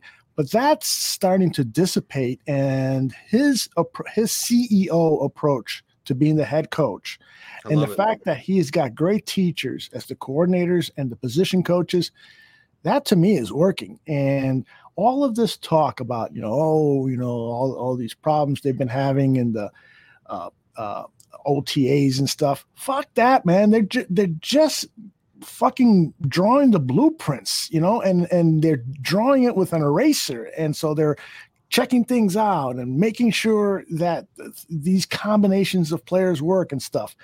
When I'm going to kill to get some passes to practice at Halas Hall, I want to see with my own eyes, and if I see something terrible, I'm going to let people know, because I have been kicking myself for the last 2 years. I saw practices run by Matt Nagy that I was just not impressed with, but I always took that kind of fan approach. I'm not going to do that anymore. I'm going to continue to speak, let my eyes do the talking. So hopefully you can come down and attend one of those practices with us, brother. Yeah, and they just released the training camp schedule today. Oh, really? I think so. I did punch that up here. Bears, it was today. Bears announce 10 a.m. this morning. Bears announce training camp schedule. Will be at Halas Hall in Lake Forest from July 26th through August 21st. During that span, 11 practices will be open to the public. Yes. All 11 practices are scheduled to begin at 10 a.m. Will require a free ticket for entry. The sessions are slated for July 28th, July 29th, July 30th, and August 2nd, 3rd, 5th, 7th, 10th, 11th, 15th, and 20th. So pretty good spread out of practice days. You can find those at chicagobears.com/camp is where you can get your free tickets. I will be, as soon as this show is over, I will be. See, it's not just all rumors here. That's right, baby. We got facts. By the way, I got a question for Don Burr, who's in the chat room, and I just put up one of his comments. But this is Don Burr 2.0 because I nuked the first Don. I love it. I got a question for Don Burr. Don, who would you rather have at quarterback, Goff or Justin Fields? Who would you rather have as your foundational quarterback, Justin Fields? If he picks Goff, then he's drunk. It's not Don Burr 2.0. It's Don Burr alcohol level 2.0. Does he know what the joke about him was? No, I don't think so. Don, did you hear the joke earlier? If you did, I'm sorry. But how was that piss, Dan? It's a good one. He picked Goff. He said Goff. He's proven. Can you believe that, Dan? Yeah. Now we know there's nothing up. Game as a member of the Rams, and he has gone to a Super Bowl, so we can't take that away from him. But I know his last year with the Rams, like, they started some kid I'd never heard of in the playoff game to avoid playing him in the postseason, though. Yeah. Who I guess is their backup for Stafford now. Mm-hmm. So the coaching staff completely lost all faith in him. And it's not like he looked great in Detroit. That's not to say that he can't rebound, but Goff is starting to look like one of these guys that's probably going to play for like 6 teams before he's done. Mm-hmm. I agree. And he's Brad Johnson. I'm sorry. And Brad Johnson won a Super Bowl. Oh, that's right. He's Brad Johnson without the Super Bowl ring. Yeah, I don't even think he's that. I don't think he's a smart kid. If you remember, Goff was on Hard Knocks and he didn't know whether the sun rises on the east or the west. That's just a stupid person. And he's got, he's got good physical skills, but he doesn't know which way is west and east. That tells me. I mean, that's kind of like a Wonderlic test, and I know the Wonderlic test is not a good determiner. That's a word. Is not a good way to decide whether a player is going to be good. But I don't want a dumb quarterback, and Jared Goff is a dumb guy, and also more importantly, he has no guts. I've seen it firsthand. I've seen it at Soldier Field when the Bears pass rush and sub-zero weather was after him. He fucking shit in his pants. Oh, yeah, when he was at the Rams. Yes. And he did not want to be there at all. He did not want to be there at all. And that's not what I want in my quarterback. I want in my quarterback where if there's a fierce pass rush, he's going to stand up and still try to make that fucking throw and still follow through on that throw and still get the guys in the huddle and yell at the offensive lineman like Peyton Manning would do. Give me some fucking protection and go out there in the next play and make a play. Make a play. Jared Goff would just fucking run away. As bad as I hate to admit this, we want our quarterback to be more like Rodgers. Well, did you have to do that, Dan? We want a guy that's going to throw the ball. He's not afraid, and we'll talk shit if necessary. But fuck you! Yes, exactly. What do you think, Tooch? Are you a Goff fan? Not really. You have to think about that? He doesn't have that strong of an arm. I mean, I don't see I don't see Detroit winning a Super Bowl with Jared Goff. Let's just say that. They're going to have to upgrade. Goff is a fucking Yugo for the Detroit Lions. That's what he is. He's a fucking Yugo. And Sanders is saying, guys, Goff's stats are better than any Bears quarterback history. Let's stay logical here. But Sanders, that doesn't mean shit. So you're comparing shit with shit. You're comparing shit with diarrhea. Which is worse? Of course, the diarrhea is worse. But that doesn't mean anything. The question is Fields or Goff. And I can't believe anybody in their right mind would want to start a team with Goff over Justin Fields. That's in my opinion, the separation between the two are, let's break it down then. Goff led a team to Super Bowl 53, a team that was predominantly stacked though. So let's say he can be a guy that if your team is moderately ready, then maybe could come in and help you. But as a Bear fan, we think that we've got a guy that's going to be the reason that we win at some point. Mm-hmm. The guy that could be the quote unquote, the guy. Mm-hmm. And Goff's never going to be the guy if he's around a winning team and maybe he can not fuck it up. But we're hoping that we win because of Fields. Now, again, we won't know that yet, but that's the idea. Yeah, I think that's a good way of looking at it. There's no comparison athletically between Fields and Goff. I mean, Justin Fields is a phenomenal athlete. Mm-hmm. Jared Goff is not a phenomenal athlete. He's just a quarterback. Fields can do so many more things with his legs, running and avoiding the rush and running for positive yardage. Jared Goff doesn't do any of that. Mm-hmm. Exactly. And one of the guys on my list that I think is going to help take this team from fucking mediocrity to the goddamn playoffs is the new tight end that they signed, Ryan Griffin. And Tooch, do you mind doing me a favor? Can you look back at Ryan Griffin's stats and look at the quarterbacks that he's played with in his career? I know that he played with Deshaun Watson. He probably played last season with Zach Wilson. Any other names that you can come up, because he makes reference to that in this soundbite when he was asked about Justin Fields said something that, yeah, Ryan has been great. He'll tell me to do this, to do that. And then this was Ryan Griffin's response when a reporter brought that up. Yeah, I don't tell him anything. He is the most focused individual I've been around, determined, hardworking. I don't see him smiling ever, really. And it's not because maybe he's not having fun out there, but this guy wants to win. And it just oozes through every movement he makes out there. And, I'm not a quarterback's coach, so I don't, he tells me what to do, and, I try to make his life a little bit easier. Again, another guy I'm really excited to see what he can do this year. Have you played, you said you've never been around anybody like that. Have you played with people similar to that? And who does he remind you of? Yeah, I don't want to play that game. I'm not here to give anyone bulletin board material or anything like that. I will say I played with a lot of quarterbacks in my career. Anyone can look that up, see who I played with. Justin's right there, right there. And I don't think anyone knows exactly how good he can be, but I'm excited. I'm really excited to see what he can. Guys, do you get the feeling that he took a pot shot at Deshaun Watson and that Fields is more serious about winning and playing as opposed to Watson, who's more serious about getting anal fucked by his masseuse? Oh, God. No doubt. Right? No doubt. Yep. Don't forget he only played with Watson 1 year. The New England owner, Mr. Kraft. Oh, that's right. That article with Deshaun. Yeah, let's talk about that in a little while here. I won't forget. That's good.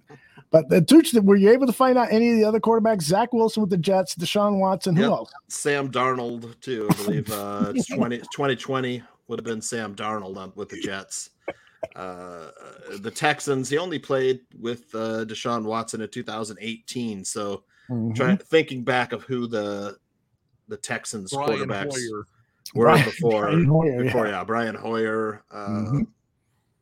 Can't remember who else would have been the Texans quarterbacks before Deshaun Watson. Matt Schaub, maybe? Yeah, Matt Schaub, maybe. Yep. Yeah. So here's the thing. You look at this guy's stats. This is why I put him on the list. Because when you look at what these successful quarterbacks have had over the last few seasons, guys that have gone to the Super Bowl have had great success. They've got tight ends that catch 80, 90 passes, Travis Kelce types. Bears don't have that in Cole Kmet. But maybe the combination of Cole Kmet and Ryan Griffin can be consistent first down guys. Look at the amount of first downs that Griffin has had in his career. In his rookie season, he had 14. In his third season, he had 13. In his fourth season, he had 19. Fifth season, 8. Sixth season, 15. Seventh season, 19. And then a little bit of a drop-off the following season to 4, and then 14 last season with the rookie quarterback. I think this guy could potentially get 20 first downs for this team, and there's nothing that I like better than tight ends that pick up first downs for your quarterback when it's 3rd down and 8 and you really need to get the first down. This guy has the experience of doing that, and that is huge to get you from mediocrity to fucking mediocrity to the goddamn playoffs. So he's essentially the replacement for Jesse James. Yes, he is. You're right about that. You're right about that. I don't think he's as good as Zach Miller, who was a true pass catching tight end. I don't think he's that. If Zach Miller didn't have the injury issues that he had in his career, he could have been Travis Kelce. But unfortunately, everywhere he went prior to the Bears and with the Bears, he just always had some catastrophic injury. But he could be the perfect complement to Cole Kmet and the perfect complement for Justin Fields, who it's going to be interesting to see who is going to be that number 2 dependable pass catcher after Darnell Mooney. Will it be one of the tight ends or will it be somebody else? So Jimmy Graham's gone. Jimmy is gone. Yes. Thank you, And God. Jesse James is gone. Thank you, God. I thought James. I like Jesse. He is. But Horsted's a Raider, I think.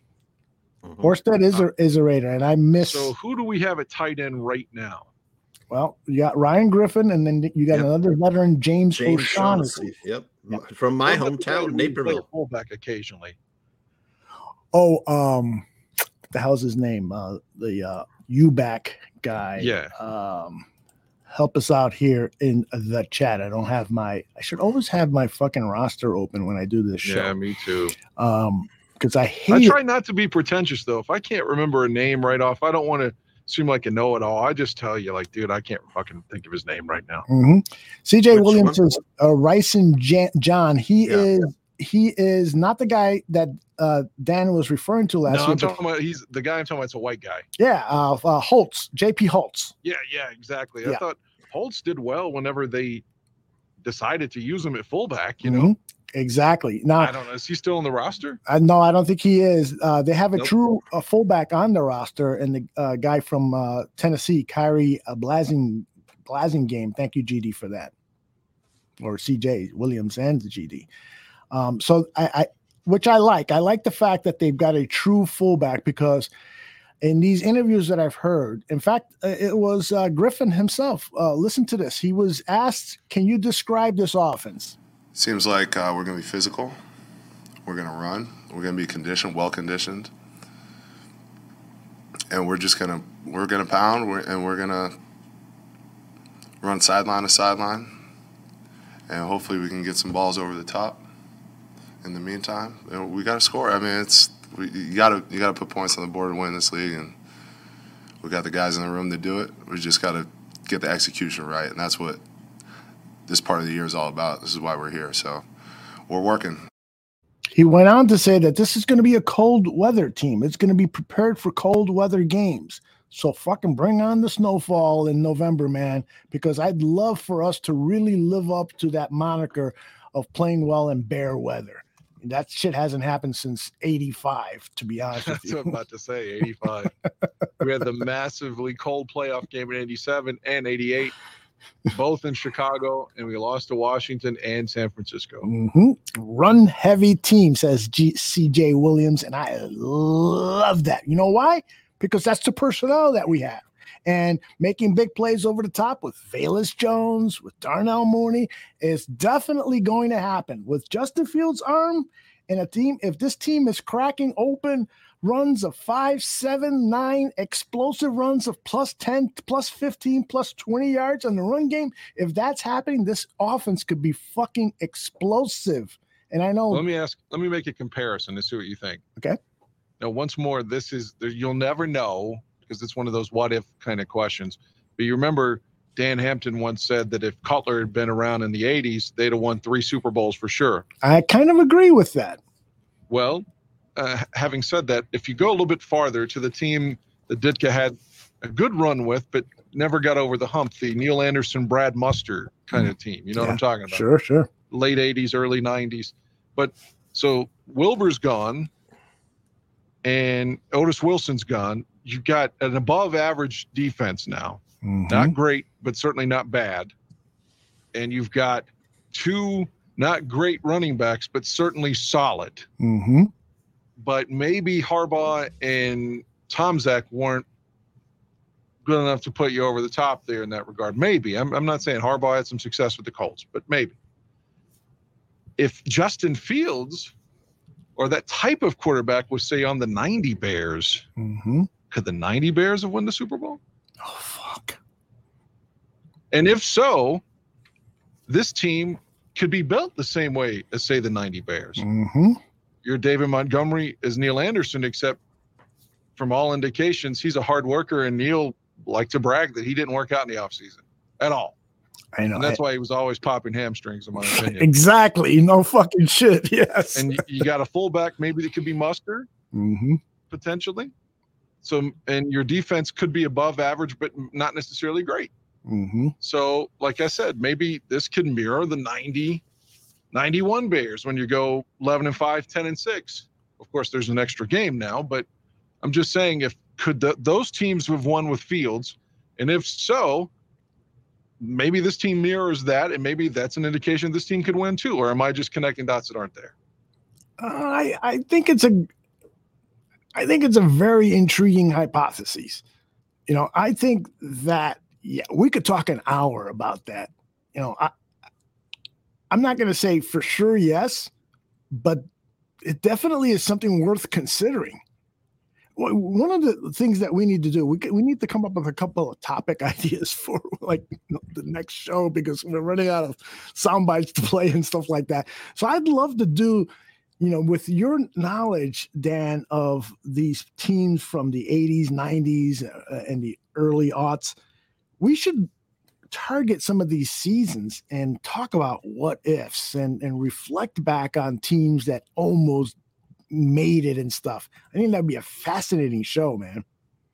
I would agree. And just thinking about Fields in that era, probably the only quarterback in the NFL in, say, 90 that seemed like him at all. And I don't mean in skin color, but just in absolute athleticism, was Randall Cunningham. Mm-hmm. Oh. And Philly didn't win with Randall. Yeah. But Buddy didn't win with anybody except for the Bears. So, right. But what I'm saying is, you would put a quarterback in that offense, in theory, that the rest of the league kind of at that time didn't have. And if you have his skill set, I just can't imagine. Or if you had like a Cunningham there with the Bears, man, I can't imagine us not winning. So if you can build this team structured around the style, because you got to give Ditka credit, man. They fucking ran the ball, and they ran the ball well. Yep. Whether that's Mustard ran successfully as a fullback, and Neal when he wasn't fucking hurt. Mm-hmm.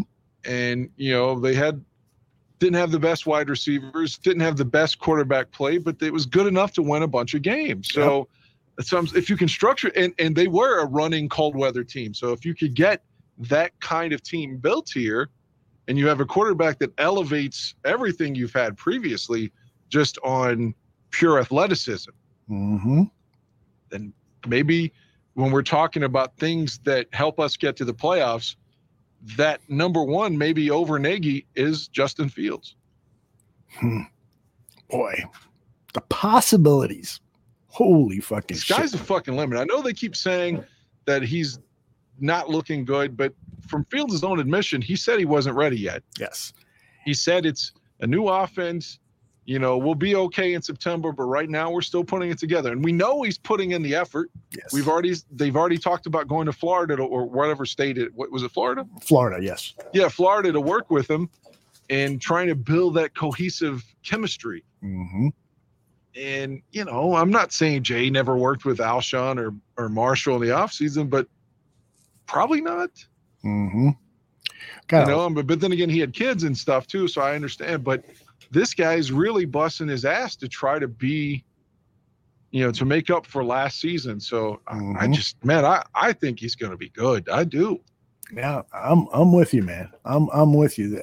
And people who are saying that Fields has not played well in training camp just don't understand.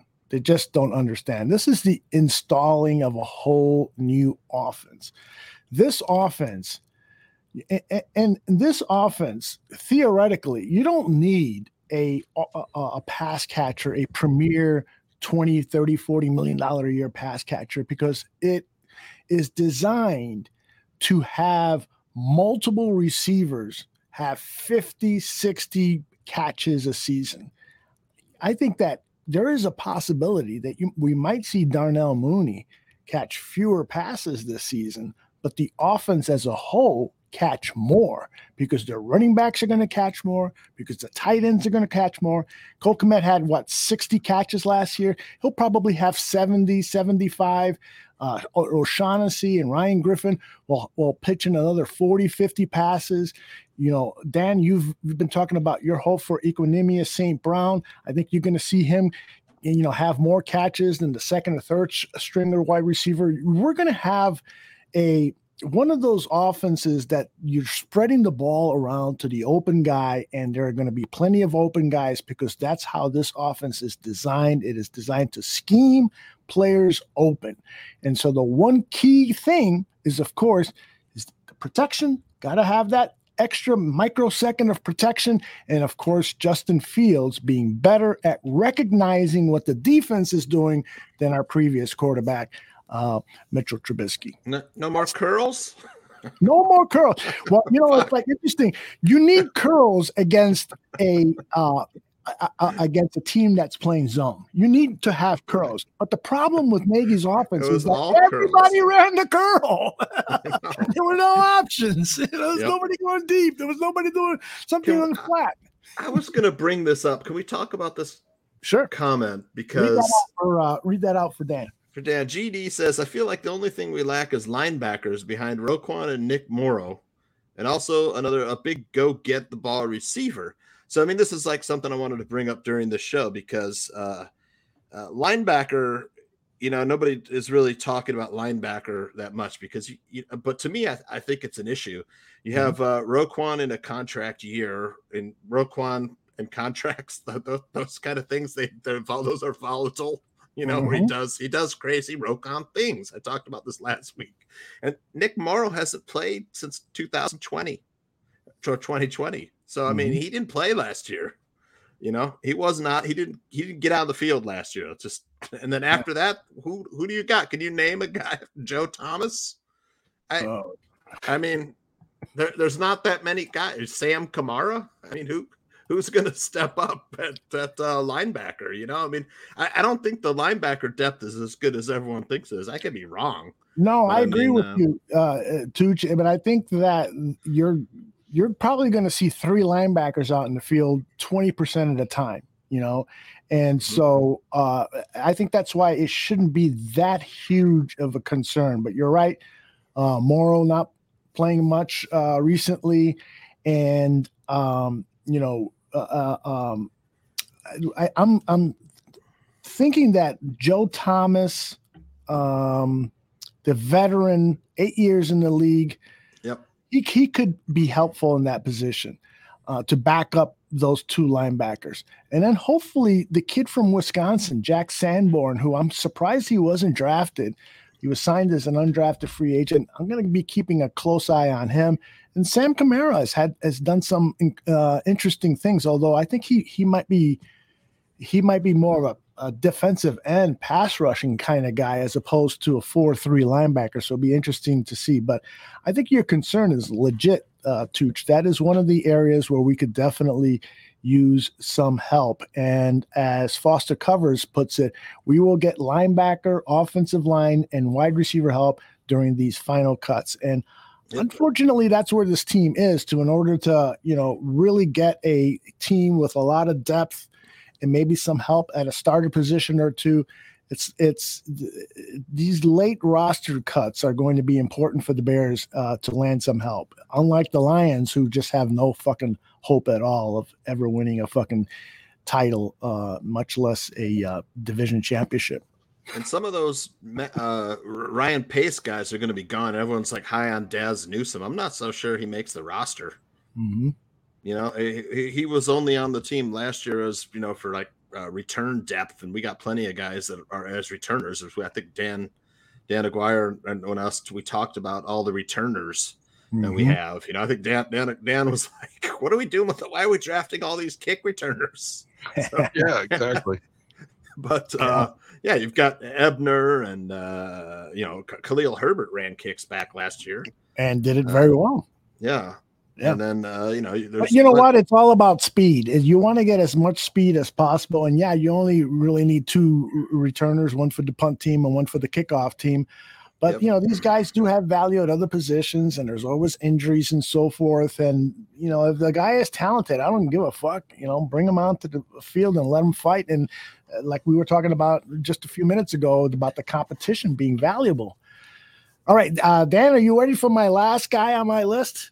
It's no surprise. It's Velus Jones. It's fucking Velus Jones, the 3rd round draft pick who is going to be the yak leader on this team, yards after catch. This guy is going to fucking create explosive plays for us. And I like Dan, when you've been talking about Equanimeous St. Brown, he's on my list too of guys who could potentially raise eyebrows and say, holy shit, the Packers really let this guy go. But right now, my love is for Velus Jones.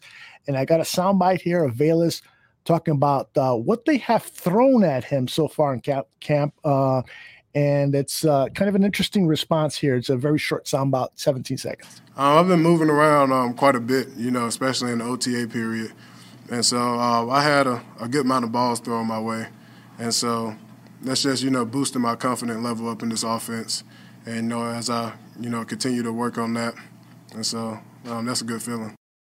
Love the fact that he's getting that work at the slot position, at the outside position. I bet you he's been lining up at that running back position like Deebo Samuel. And I want to play one more soundbite from Velus. This is him talking about manifesting, which is, I find this whole thing fascinating because when I was a kid, I read Bill Russell's autobiography. And one of the things that stuck out to me is he said that when we were on that bus ride to that next game, I would close my eyes and just visualize the game, visualize who I'm playing against, visualize the block shots, visualize the outlet passes, visualize where I was going to be lining up down low, visualizing everything. And that's what Velus Jones has been doing. Listen to the young kid. Man, I would say definitely has a positive impact because, I like to manifest a lot. Before I go to sleep, when I'm looking over plays, I like picture myself running a route or catching a touchdown. And so I'm big on manifesting. And so, I can picture a lot of great things this season, even on certain plays and certain routes thrown by Justin. But I definitely know that, I'm not going to let them down. I'm definitely going to, be that player they draft, that guy that's good with yards after the catch, that guy that make plays out of nothing. And so I'm definitely going to bring that to the table. Dan, I got a prediction. Want to hear my prediction? I'm listening. You are going to be buying a Velus Jones jersey this season. Ooh, I hope so. I think it's going to happen. By the way, Dan, I never bought Devin Esters. By the way, to totally digress here for a second, I'm looking in my daughter's closet. She moved out several years ago, and I haven't looked in her closet for a long time. And what do I find there? A girl's size medium Rex Grossman Super Bowl jersey. I thought of you immediately. I bought all these jerseys for the kids when they were all living at home, and there was an Urlacher jersey for a little girl, and a Rex Grossman Super Bowl jersey, and a Walter Payton jersey. I immediately thought of you. My collection is not nearly as yours, and it certainly wouldn't fit any human being, that's a male or size medium or more. But nonetheless, getting back to Velus Jones, I love this kid. I think he's going to pay immediate dividends. Think of Tariq Cohen's rookie year, Velus Jones. What do you think? I hope so. Tariq was a monster in 2017. I just felt like Nagy didn't know how to use him after that. You got to give Fox credit for they seemed to get him outside, man. If he was running the ball, he wasn't running in between the guard and the center and like the fucking two-hole the way Nagy had him. It's like they tried to get him, down the sidelines where he could outrun everybody. Mm-hmm. And maybe that's the thing with Jones. Maybe he catches a screen or something like a wheel route and he's gone. Mm-hmm. I love it. I'm trying to find out what number Velus Jones is wearing. Let me scroll down the chart here. It is good old number. Is it 14? 30? No, that's Jalen Jones. 12. He's 12. He's wearing 12. Robinson's number. Yeah, that's right. Allen Robinson's number. Yeah. Eric Kramer's number. I was just going to say that, Dan, because you've got one or two Eric Kramer jerseys. I've got the white authentic Kramer. Wow. So before you guys move on, I know Aldo just gave his players. I want to give one of my own. Please give as many as you'd like. So a guy who's been getting a little bit of buzz, with Robert Quinn and Al-Qadim Muhammad sitting out, and of course Dominique Robinson getting attention, but a guy named Carson Taylor has been flashing at defensive end. This is a rookie player out of Northern Arizona.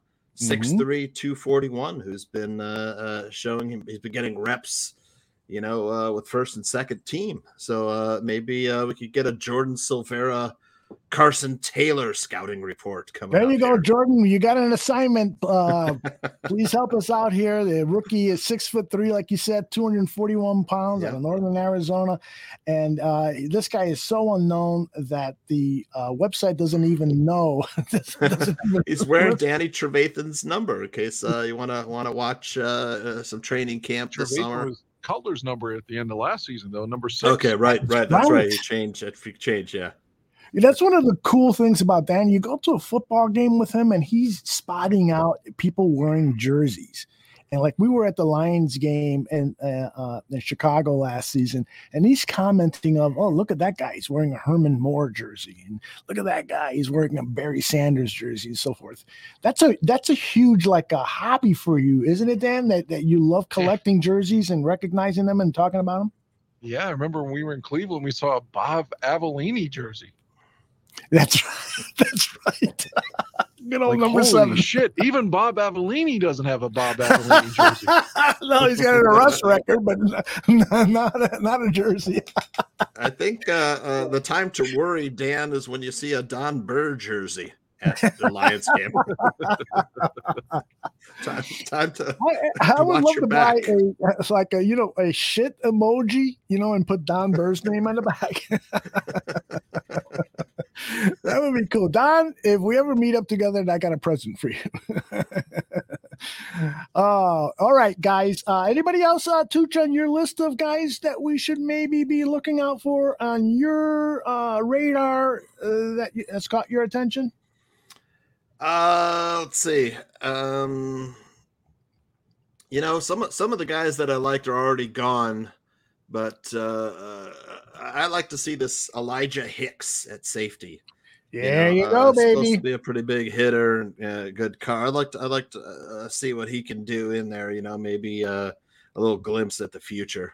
You remember him, Dan? He was the guy that put out that video when he was drafted by the Bears. He starts doing push-ups. He was fired up. He was ready to fucking hit anybody that came near his side.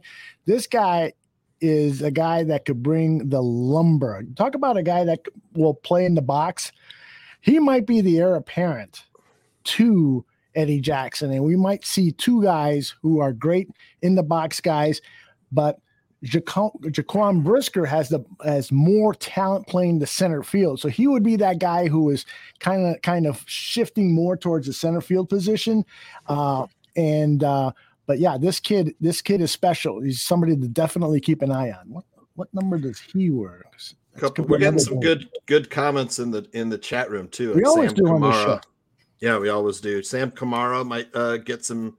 He was projected at 3 Tech coming out of college. That might be a name to watch in training camp. And I know you mentioned Tavon Young, of course, who's the veteran slot corner. But Thomas Graham, who was a rookie last year, has been making some head waves as a slot corner as well. That might be a good training camp battle as well. Is Thomas Graham versus Tavon Young. Tavon Young, man, please stay healthy.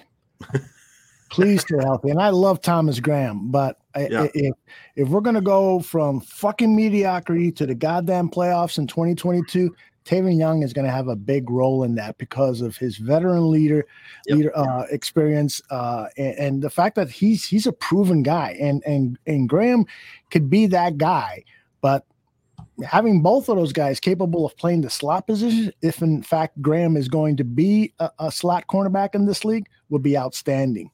Dieter Iceland, Foster Covers comes up with this name. He's a guy that Bears fans have kept in their radar since he was acquired by the Bears a couple of years ago. He's a guest here in the bar. Great story. Yeah, it's great story. Great guy. I'd love for him to make this squad and fight for a starting position. Who knows? Maybe it's finally Dieter's turn. The thing about it is that if you haven't been to training camp, you just don't really know much about Dieter nowadays because they're just we haven't seen him on the field in a football game. Has he had a NFL appearance, Dan? Do you know Dieter Iceland? I think he has. I think he played a game or two last season when the team was. I don't recall. Yeah. But he could be a guy that could surprise us. Dieter Iceland. Remember the name. Where's he from, Tooch? You remember he's from Germany? He's from South Africa, and he played at Yale. Oh, that's right. Look at you. Holy shit. South African. He's got a great attitude as J2K. I thought you were going to say he's got a great ass. It's something that I look at regularly of these football players. You didn't always talk about Ifedi's ass, it seemed like. Yes, it did. You know, one of the things is that Walter Payton got me into that whole thing because he used to joke about Richard Dent's ass being so high up that Walter would say that Richard, in order to reach for his wallet, would reach over his shoulder. Yeah, over his shoulder. I remember that story. Yeah, and then Walter himself had a glorious ass, and then I learned, that running backs who had those big, strong gluteus maximus muscles, as Walter developed right down the street from where I live on the Peyton Hill, that's important for players. So yeah, I love looking at guys' asses, and the bigger the better. When you said the bigger the better, I'm not sure if that actually was good for Craig Hayward when he was a Bear in '93. Yeah, well, he was past his prime there, right? But as big as he was with the Bears in '93, and he was as big as he had ever been. Yeah, like he ended up having like two. I'm fairly certain he had like 2 more 1,000-yard years after the Bears with the Falcons. Well, it figures, right? Yeah, I mean, when he was with the Bears, though, he was like 340. Yeah. Wow, 340. Holy yeah, he shit. wore number 45 that year. Yeah. Was he that big though? Man, I can imagine being 300, but that is wild. Yeah, I remember old Ironhead Hayward being big, but 340. Holy shit! At the running back, he was as big. Like I'm telling you, he was only a Bear 1 year. Mm-hmm. By the time he was gone to Atlanta, he had lost like 100 pounds. That is wild. These guys. One of the things about these guys, this crop of Chicago Bears, is when you hear the interviews, they are invested into being in shape. One of the recurring questions they were asked by reporters is, what are you going to do during this time off before training camp? And all of them were talking about staying in shape, watching my weight, just doing the right things, staying out of trouble and stuff. But the conditioning part is something that the culture of this team has changed primarily, first and foremost, with conditioning. Every player is talking about it. What we saw with the Matt Nagy teams, sorry, Matt, but it's true. This team was not, your teams were not in shape. After the 2018 season, they were not in fucking shape. And that's true. And these teams for Eberflus appears to me like they will be. Even like I said, Dan Hampton and them they were always pointing out that Mack wasn't in shape. Now, to me, you don't look at Khalil Mack and say, oh, that dude's fat. I don't think they were saying that. Mm-hmm. They said that he wasn't in football shape. Mm-hmm. They were saying that that's one of the reasons that his effectiveness had declined was because he wasn't in football shape, which again differs from just being able to look good at the airport. It's a good point there, Dan. And if you talk to Raiders fans, that was a common criticism of him too, is that he disappears, and maybe why he's disappearing in these Raiders games is because of conditioning, that he couldn't, maintain. A guy like that, you want him out in the field for every fucking play. Well, okay.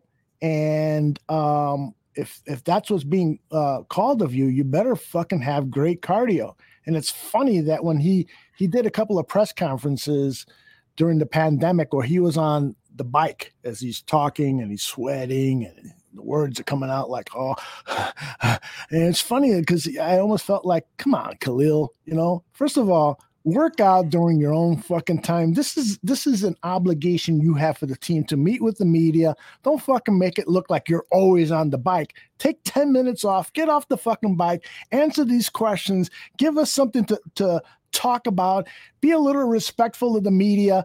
And that's not what Khalil did. Now, I didn't say that publicly at the time because I know if I would have put that on Twitter, I would have been eviscerated by Bears Like fans. I was all the time. Yes, you were. and I was part of it too. Oh man. All right, guys. We got about a half hour here before my man Dan has to go save some lives. And then after the half hour mark, Tooch and I will stick around a little. We're going to talk about the Stanley Cup playoffs, see if he can give me a winner and whatever else might come to mind. But I wanted you guys primarily to talk about what you may have seen or not seen. I've got some stuff for you on this segment this week. Okay. Can you guys sing a song or something? Because I got to take a piss real quick. Yeah, I got some news for Dan that I think he might enjoy hearing. Well, go ahead with that, and then I'll tell you about the movies I've seen when Aldo returns. Yes, okay, right. Give me 60 seconds. So I think, Dan, you'll be happy because I think that there's a couple guys that you don't like who won't be on this team this season, and one of them is Kindle Vildor. I think he's Vildor. I mean, again, it's not personal, but like, right. I mean, he's been incredibly ineffective. Right. He's not really suited for the outside. He wasn't that good at slot corner. And we've got Tavon Young and Thomas Graham now who are quite capable of manning that position. And the other slot corner is Duke Shelley. I think Shelley, I have no faith in. Yeah, Poles is going to get rid of these Ryan Pace guys. You know, he's already started. You know, some of these guys are gone that Pace brought in. He's making the roster his own, and I think Vildor and Duke Shelley, I don't think they'll make the team. You might see one of them cut and brought back to the practice squad. My guess would be Vildor. I don't think Duke Shelley's going to make it. He hasn't shown anything. The one guy that he let leave, or as a free agent that from the previous regime that I wish were still here, is Alex Bars. Yeah. Because of the depth issue on the offensive line, Bars was a guy that could step in and play center, guard, or tackle. Yep. Yeah, I agree with you on that. Latavius Simmons would be another guy I think that would be gone. That's a pace guy. I think Greg Gabriel has talked about him a little bit. A small school guy. I mean, I hate to say it, but I think they like Sam Mustipher at right guard. You know, I'm hoping they pick up somebody off the street, but J2K Larson says Bars was a good backup, but a little too stiff. You know, I still would prefer him over Sam Mustipher, though. Yeah, Sam gets thrown back in the offensive line quite frequently. Yeah. You know, he gets pushed backwards is what I'm trying to say at the time of the snap. Yeah. I think Aldo's shitting on us. He says he was going to piss, but this is getting into defecation time here. And then I think, we talked about Braxton Jones. This dude's 6'5", 310, but I mean, he doesn't look that big. You know, that's my worry. I think I'm not so sure he wins that left tackle job. I could be wrong, but I mean, I think a year of NFL weight program and this guy's, probably a backup this year and maybe more likely a starter next year. I could be wrong. Some people said at the time he was drafted that his feet were too slow. Mm-hmm. Despite the fact he had only given up 3 sacks in college, they said that his feet he didn't have the quickness to play at the pro game. But if you listen to what people are writing right now, it appears that he's going to be in the running for starting left tackle. So, yeah, we'll have to see once the pads come on how he does. But people seem to like Sam Mustipher a little bit more than me. You know, Mustipher's a good depth piece to have. Mustipher's athleticism could make him a good fit in the scheme that would go along with what Olin Kreutz has been saying. He loves Sam Mustipher, although I think Aldo's back. Everyone's speculating that one, you had to drop a deuce or you were jerking off in the bathroom. Well, all three. Yeah, I will admit that I jerked off, and that's about how long it takes me nowadays. About 45 seconds. It takes longer to clean up than it does the actual masturbating part. Oh man! All right, so what were you guys talking about? We were talking about how he was talking about Bears that could be off the team this year, right? As Poles gets Vildor jettisons and yeah. Shelley. Yeah, I don't think Vildor is going anywhere. Maybe Shelley. I still think there's a lot of promise in Vildor. And one of my biggest concerns about Kindle Vildor, we drop him, and then all of a sudden we're going to see him, play elsewhere like a Corey Graham and be on a Super Bowl team, contributing to a team. Let's not give up on Kindle. Duke Shelley, I can see, although he did play well in those last few games, but I don't think that's going to be that was a promise for a great career. Do you think, Aldo, let me ask you then, do you think Ryan Poles, may have a predisposition towards making the roster his own image and getting rid of some of these pace guys, or no? I really don't. I do believe that Ryan Poles is fully committed towards rebuilding the roster, but if there are leftover players from the Ryan Pace era that fit into what he and Eberflus want to do, I don't think he's got the ego to say, I don't want that guy. That Ryan Pace will get. No, he's not going to do that. Ryan Poles is not going to do that. He knows that the faster he wins, the bigger embrace that he's going to get from Chicago Bears fans, the better it's going to be for the organization. This team needs investors for their Arlington Park stadium, so they need to win quickly, but they're going to do it their way, which means we have to have a little patience. But I just don't see that in Ryan Poles and this organization of them having, ego issues. Swanky said it an hour and a half ago. I think this team, the leadership is much more fair-minded, and we don't have to deal with the egotistical issues from like our head coach, Matt Nagy. Like Dan likes to say, fucking guy was a narcissist. He was. Yeah, he was. Fuck him. Don't mind me interrupting. I've got 4 things I really want to tell you about movies. Yeah, let's go. Awesome. Yep. And I want to get, if you all have seen them, because again, these are old films, but they were all new to me. So I'm going to start. One was directed by Martin Scorsese from 1974, and she would win Academy Award for Best Actress for this performance, starring Ellen Burstyn. Yeah. You may recall her from The Exorcist. Alice Doesn't Live Here Anymore. Which featured a very young Jodie Foster, like pre-Taxi Driver Jodie Foster. It had a very young Harvey Keitel in it. It was not my favorite film. I didn't dislike it. I don't think it could be filmed today because it really accentuates that, like, a certain weakness from or about women in general. It's certainly a different time. The film came out in 74, so you can't judge it through the lens of 2022. You have to look at the culture 50 years ago. And it's a little rough to watch because, like, all the men seem to be, like, emboldened, like, to where they can just fucking hit women anytime they want to. And that's certainly disconcerting. But even at one point, Ellen Burstyn's like, I just can't live without a man. And, like, Chris Christopherson's character just, like, smacked the shit out of her kid. Like, don't get me wrong, the kid's annoying as fuck. But if I were having sex with this lady, and that's what they were doing, they weren't officially dating, but they liked each other and didn't want to admit it. There's no way I could lay a hand on her fucking child. But again, maybe I'm just being judgmental through the lens of today versus the lens of then. But I felt this film was a little bit overrated. Like, I didn't think there was anything spectacular about it. It wasn't bad, but I was surprised to see she won Best Actress for it. Did you see it? I've seen it. And it's on, you probably saw it on Turner Classic Movies because it was on just the other night. Yeah. So here's the thing with that movie. It was definitely a movie about its time.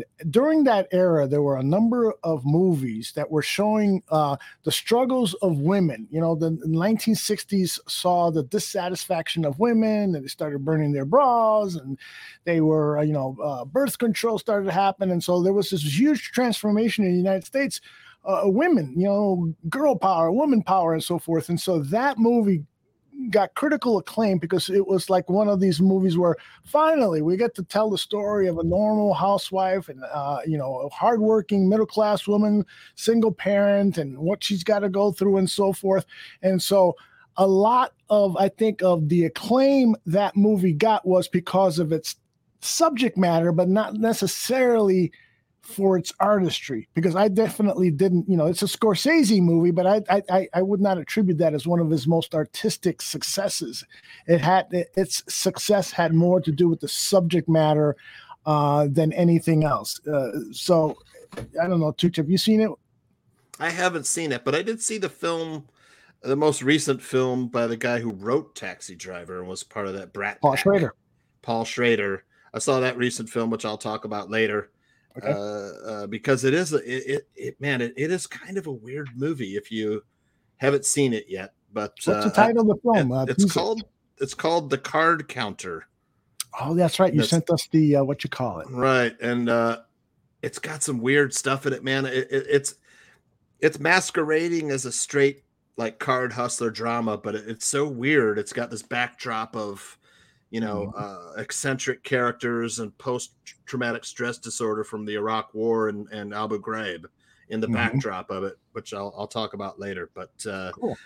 Paul Schrader and Martin Scorsese certainly had that relationship of writer, director, and then Paul Schrader went on to make his own movies like American Gigolo and I forget some of the other ones that he's done. Some big box office successes and some artistic failures, like Mishima, which is I thought it was, when I saw it in the theaters with one other person, I thought it was artistic success, and I was shocked that it was just panned by critics and audiences stayed away.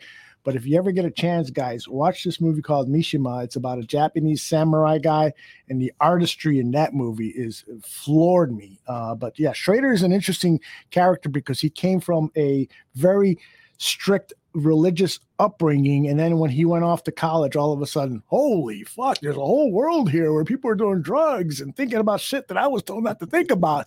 And he started writing scripts about stuff like that, like Taxi Driver and stuff. He's a very, very fascinating filmmaker, writer type.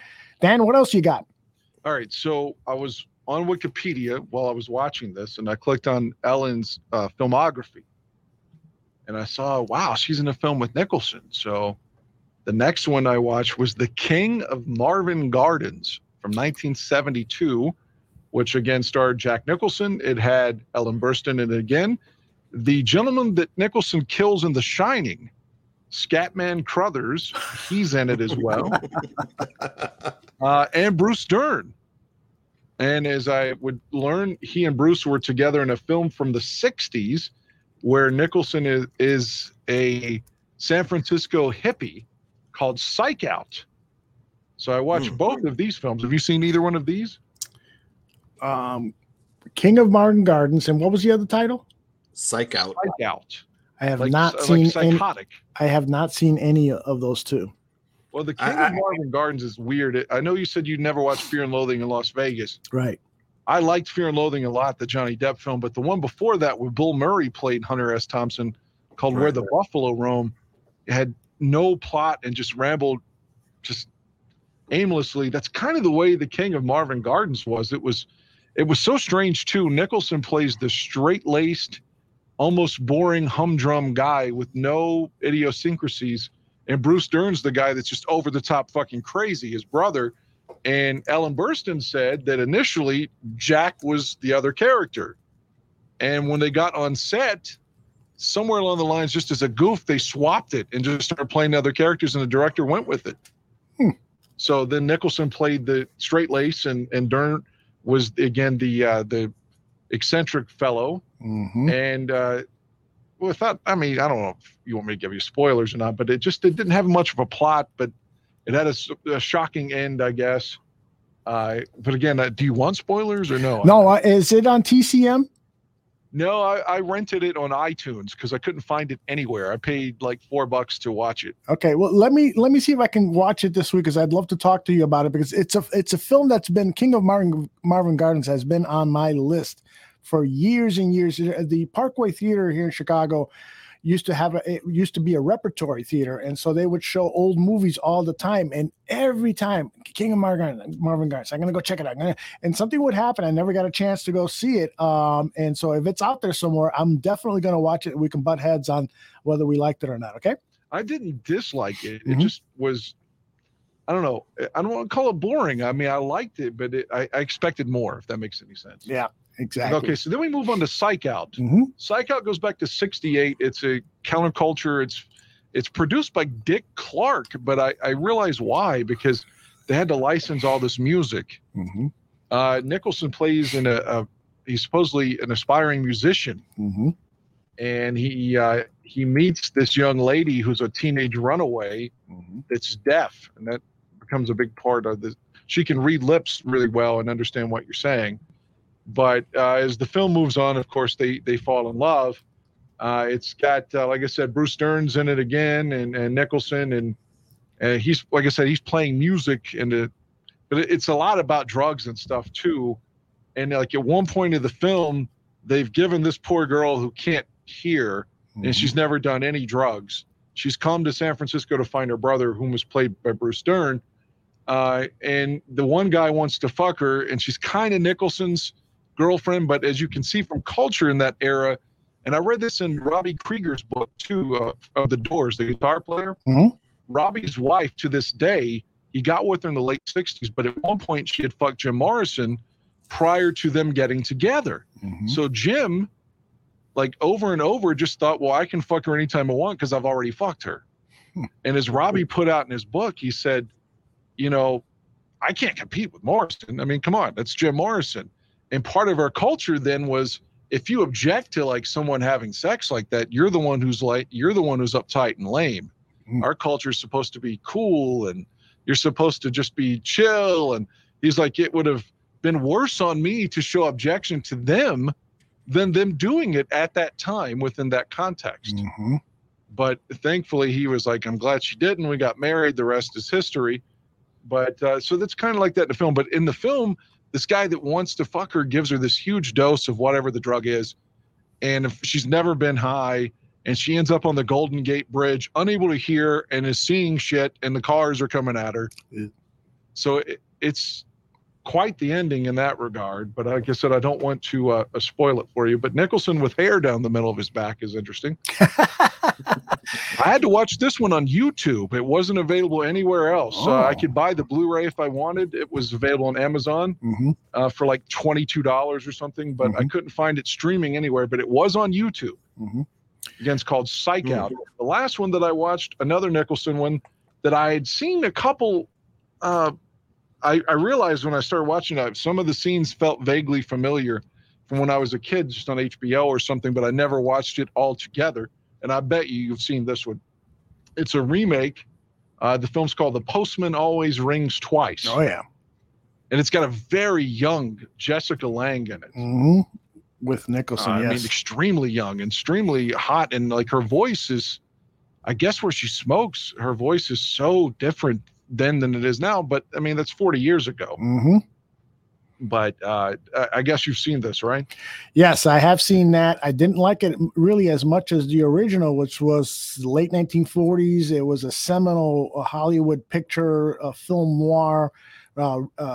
Again, you know, looking at it from kind of a sociological standpoint, this was a movie where the female character wants to kill her husband and then run off with the postman. And but the issue is that, you know, she's not an honest woman. And so this was one of those movies that one of the early films that was artistically good and portrayed a woman to be a villain. And so that sparked a lot of Hollywood movies with that same theme, where the woman was called the femme fatale.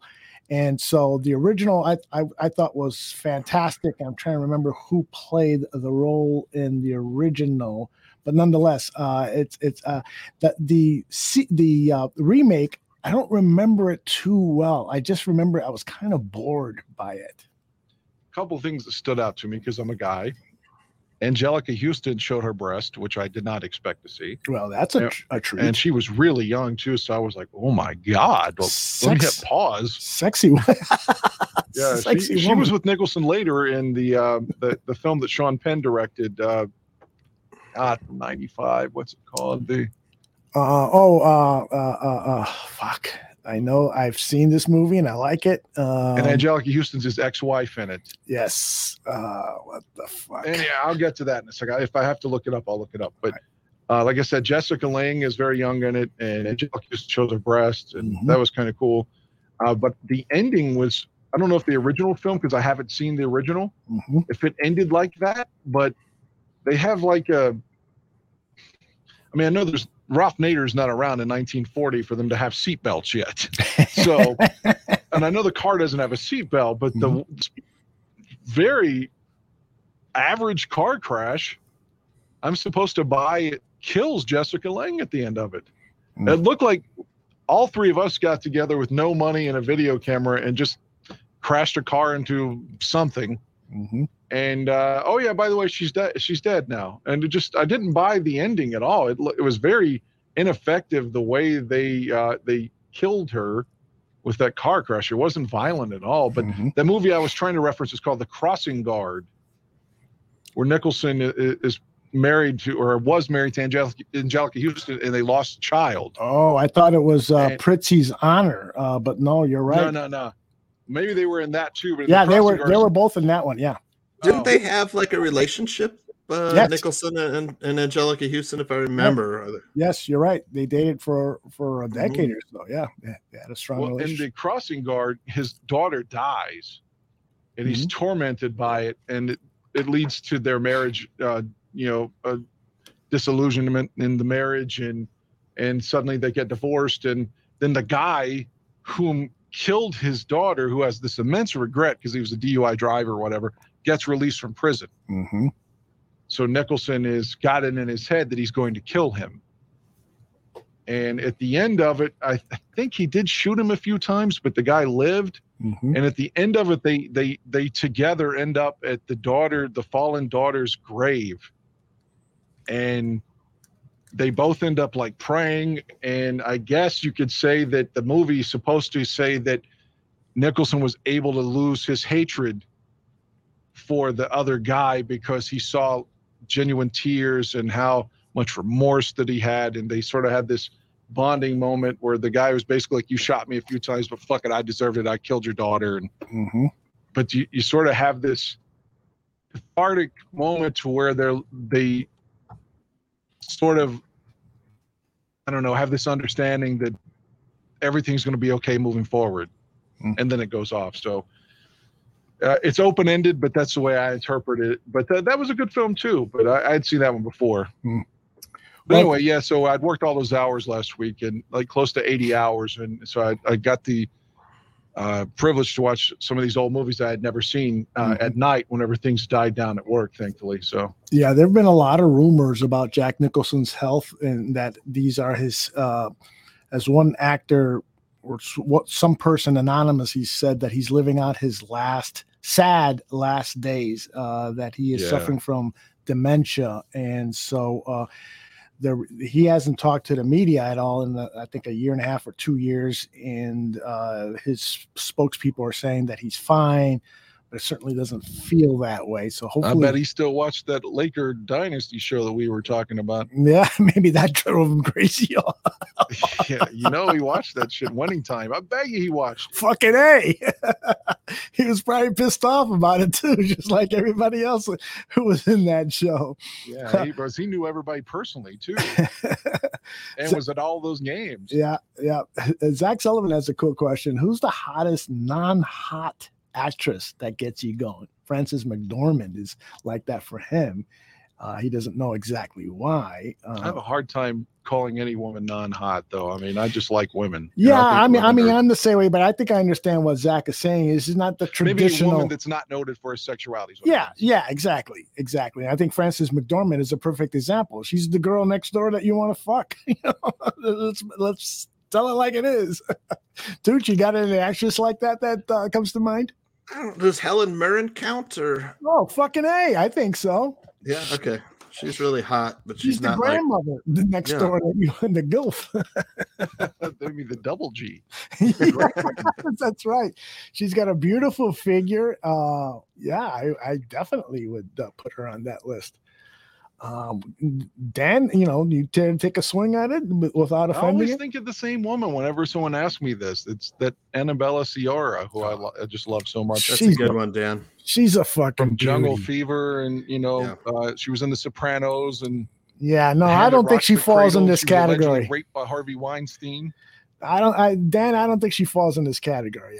Anyone that would say she isn't hot needs to get their eye lenses examined. She is hot. There's no doubt about it. Man, that's a great fucking question.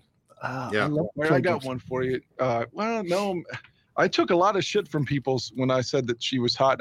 I know you agree with me, and this lady's since passed on, but a lot, like my ex-wife used to be like, God, how could you like her? She acted like I, was just like picking someone out of she just shot up and she's got piss on her and she's my woman.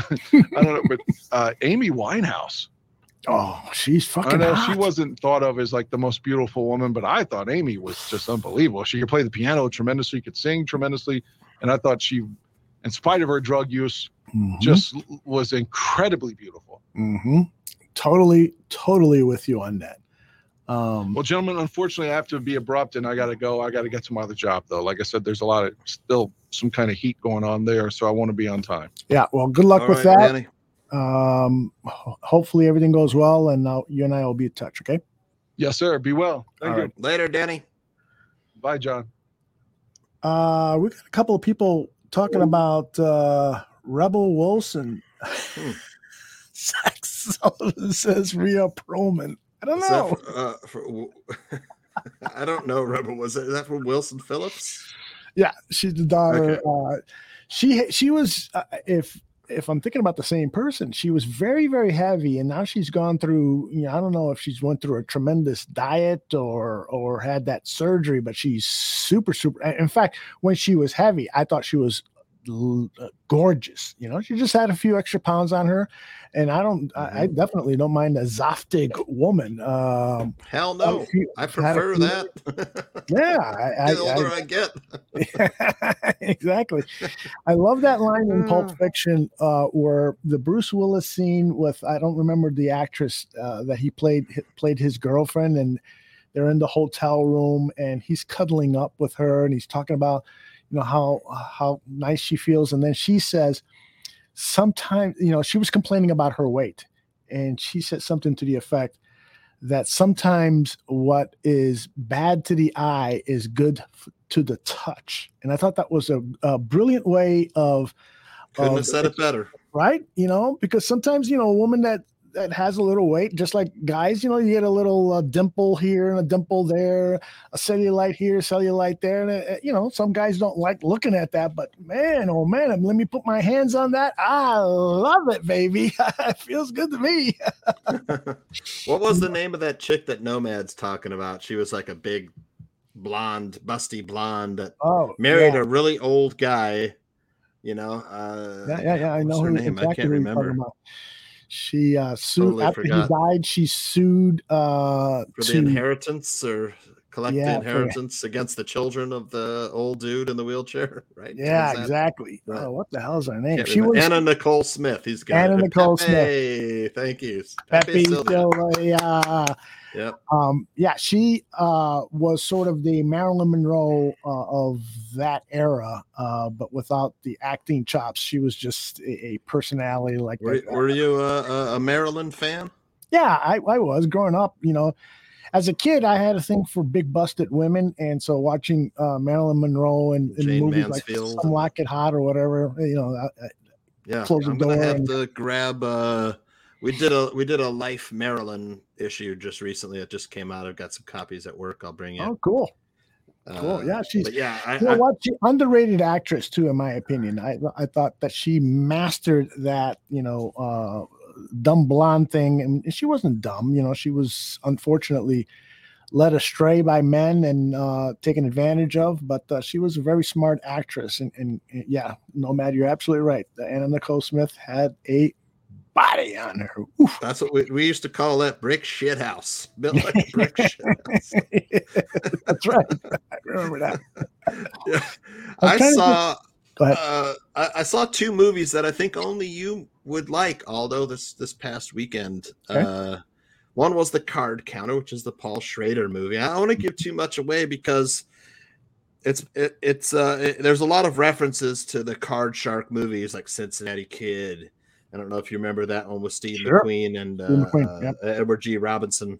But there's a lot of references to that. And underlying all of this is the Paul Schrader dark side of man, dark side of humanity. And Willem Dafoe is in it too. Ooh. And Ty Sheridan, who is a kid from Ready Player One. Okay. He's in it. And I forget the actress's name who plays kind of like the love interest, but Oscar Isaac is the star. Oh, and he's excellent. He's a guy that is adept at counting cards. It just he's one of those people that looks at, he knows what's coming. He's got his system. He's blackjack, poker, these are all his things, and he gets recruited by this woman to be a card player, like World Series of Poker tour. I think they said. I'm sorry, I was trying to play the trailer underneath. I couldn't turn the audio off, but please continue with your description. I'll find the trailer. Right, and he gets hired on to play in these World Series of Poker tours, going from city to city, and investors back him with his stake and his stake money and everything like that. And as he wins, he's earning money, for the investors, and he gets his cut. So he gets his portion of the pay. He has no job other than playing cards. And he meets this kid who comes up to him and says, "Hey, you might have known my dad." And this guy, Willem Dafoe. And Oscar Isaac's a very weird character. Whenever he travels, he wraps everything in those white sheets. He doesn't touch anything. It's like, Howard Hughes or whatever. So he's a germaphobe.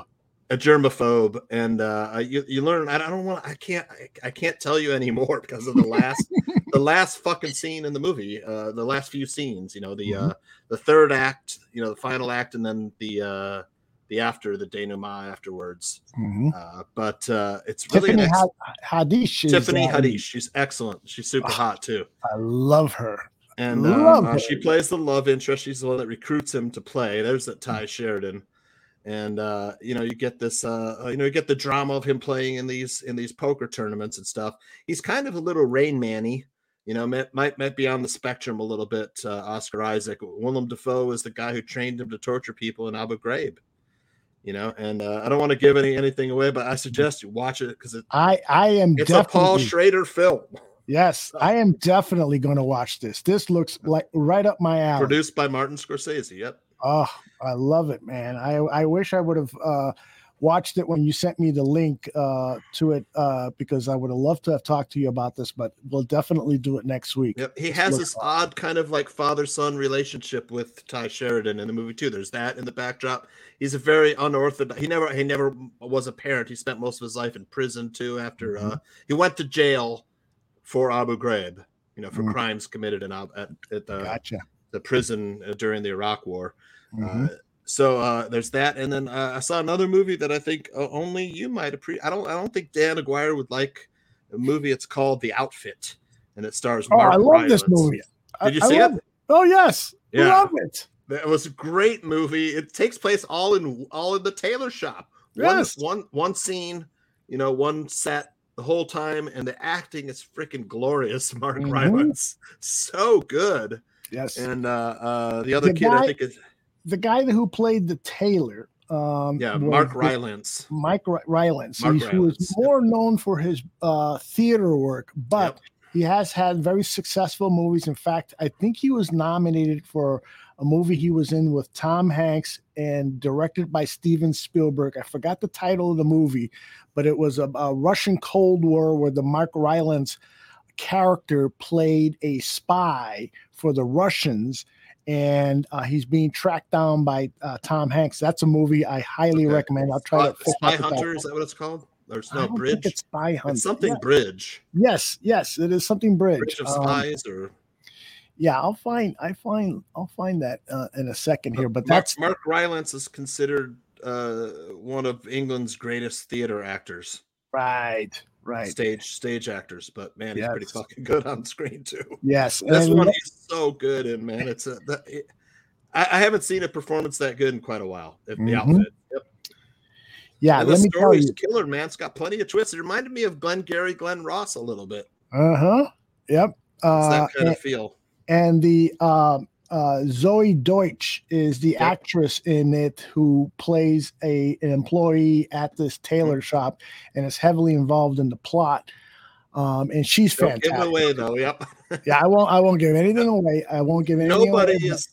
Nobody is who they are. That's all I Yeah, gotta say. Every single exactly. character. Yeah, great truest. And and sometimes movies that are all shot in one location, as this is, because it's all in the And tailor it's shop, Chicago, too. To set, yes.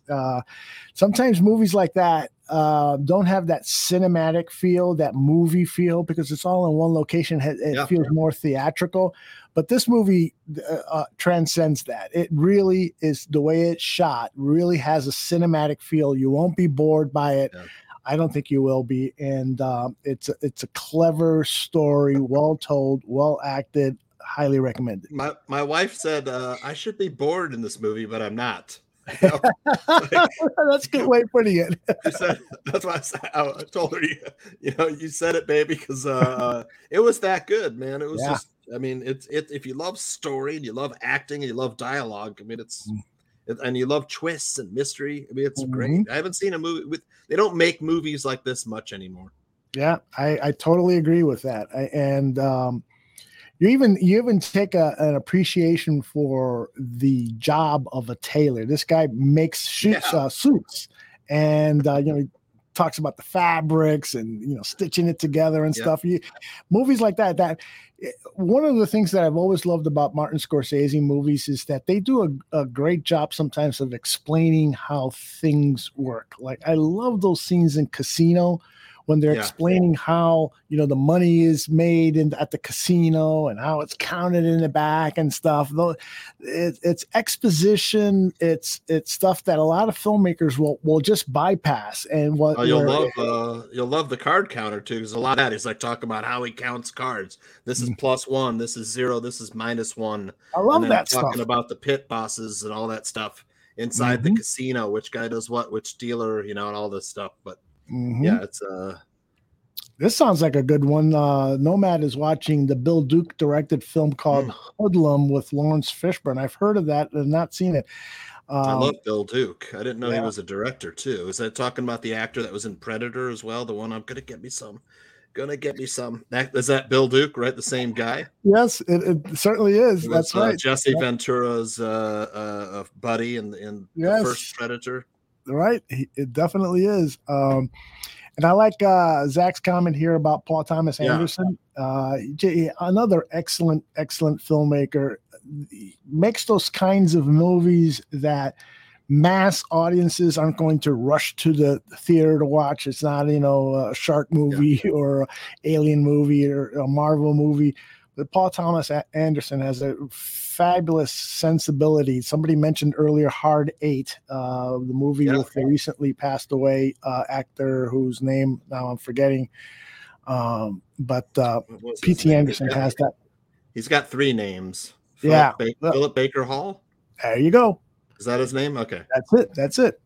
Great TV His performance in Magnolia is simply sensational. He plays a talk show or a game show host, TV game show host, and is battling some demons, alcoholism. He's been a poor dad and so forth. In Hard 8, he plays a guy who is counseling a gambler, and he's done a lot of great movies. P.T. Anderson. There was another movie that he did with what's that fucker's name that played the Joker? Phoenix. Joaquin Phoenix. Joaquin Phoenix. He did what the hell's the name of that movie? Somebody in the chat will help me. But fabulously directed. P.T. Anderson is a filmmaker who, if you like something a little bit out of the norm, watch for his films. And we're told that Bill Duke was also in Commando. Ravi remembers that Bill Duke was in Commando. Yes, he was. Said bad motherfucker. Yeah. The master. Thank you, Ravi. Philip Seymour Hoffman. That's the master, right? Philip Seymour Hoffman. He's in the master. He plays sort of like a cult leader. Taken too soon. No, but that's not the guy who died. It was I know, but he's also dead. Oh yes, that's Philip right. Seymour I forgot. Hoffman. He died 3-4 years ago of an overdose. Yeah. Philip Seymour Hoffman. One of his great roles was in Cold Mountain. Did you ever see Cold Mountain with Jude Law? He plays like that fornicating preacher. Who's like, he was like chased off for diddling all the girls. He's like he ends up on the chain gang with Jude Law. In during the Civil War. Mm-hmm. Yes. And, they go to Giovanni Ribisi's house where he tries to diddle the girls there again. Wasn't that a Ron Howard directed movie? And I think it was Anthony Minghella who did the talented Mr. Ripley. A great Cold Mountain's a great movie. Yeah, it is. It's got everything, with Nicole Kidman and the great love story between Jude Law and Nicole Kidman. But also a great movie. I did see another movie, Aldo, which I think the Barflies would enjoy. It's called Cop Shop.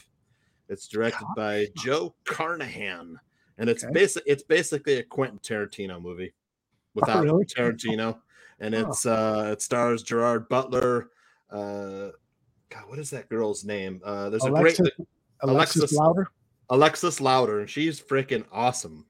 She is so good in this movie, and Frank Grillo and a bunch of other actors, like B-movie actors you see. But Frank Grillo is the guy who's being chased by hitmen, ends up in the jail where Alexis Louder is one of the police officers in a small town in Nevada. And like all these, people converge on the thing to try and kill. But it's great, man. The dialogue is killer, and there's some great gunfights and stuff. And it's like fast food. This movie, but it's enjoyable if you just want to turn your brain off for a little bit and watch some good dialogue and gunfights. And it's basically one of those crime noir or crime movies. Yeah. Some film hilarious noir kind of feel to it. Neo noir, I think they're calling it nowadays. This looks up my alley too. I love these kinds. It's got some great lines and funny moments in it and stuff with some hard ass guys and gals, hard asses, and it's good, man. Yeah, I can tell already by the trailer and the way the film is shot that I'd be interested in this. And Butler is a good actor. Yep. It looks like he slimmed down too. He puffed up a little bit, kind of like Russell Crowe. Mm-hmm. Those guys, he looks like he slimmed down a little bit. That is wild. Good selections there, Tooch. Yeah, there was some stuff. I guess it must have had stuff. This guy was hilarious. The guy who comes in with the balloons. I don't know the actor's name, man. He's hilarious. Good stuff. Look at that.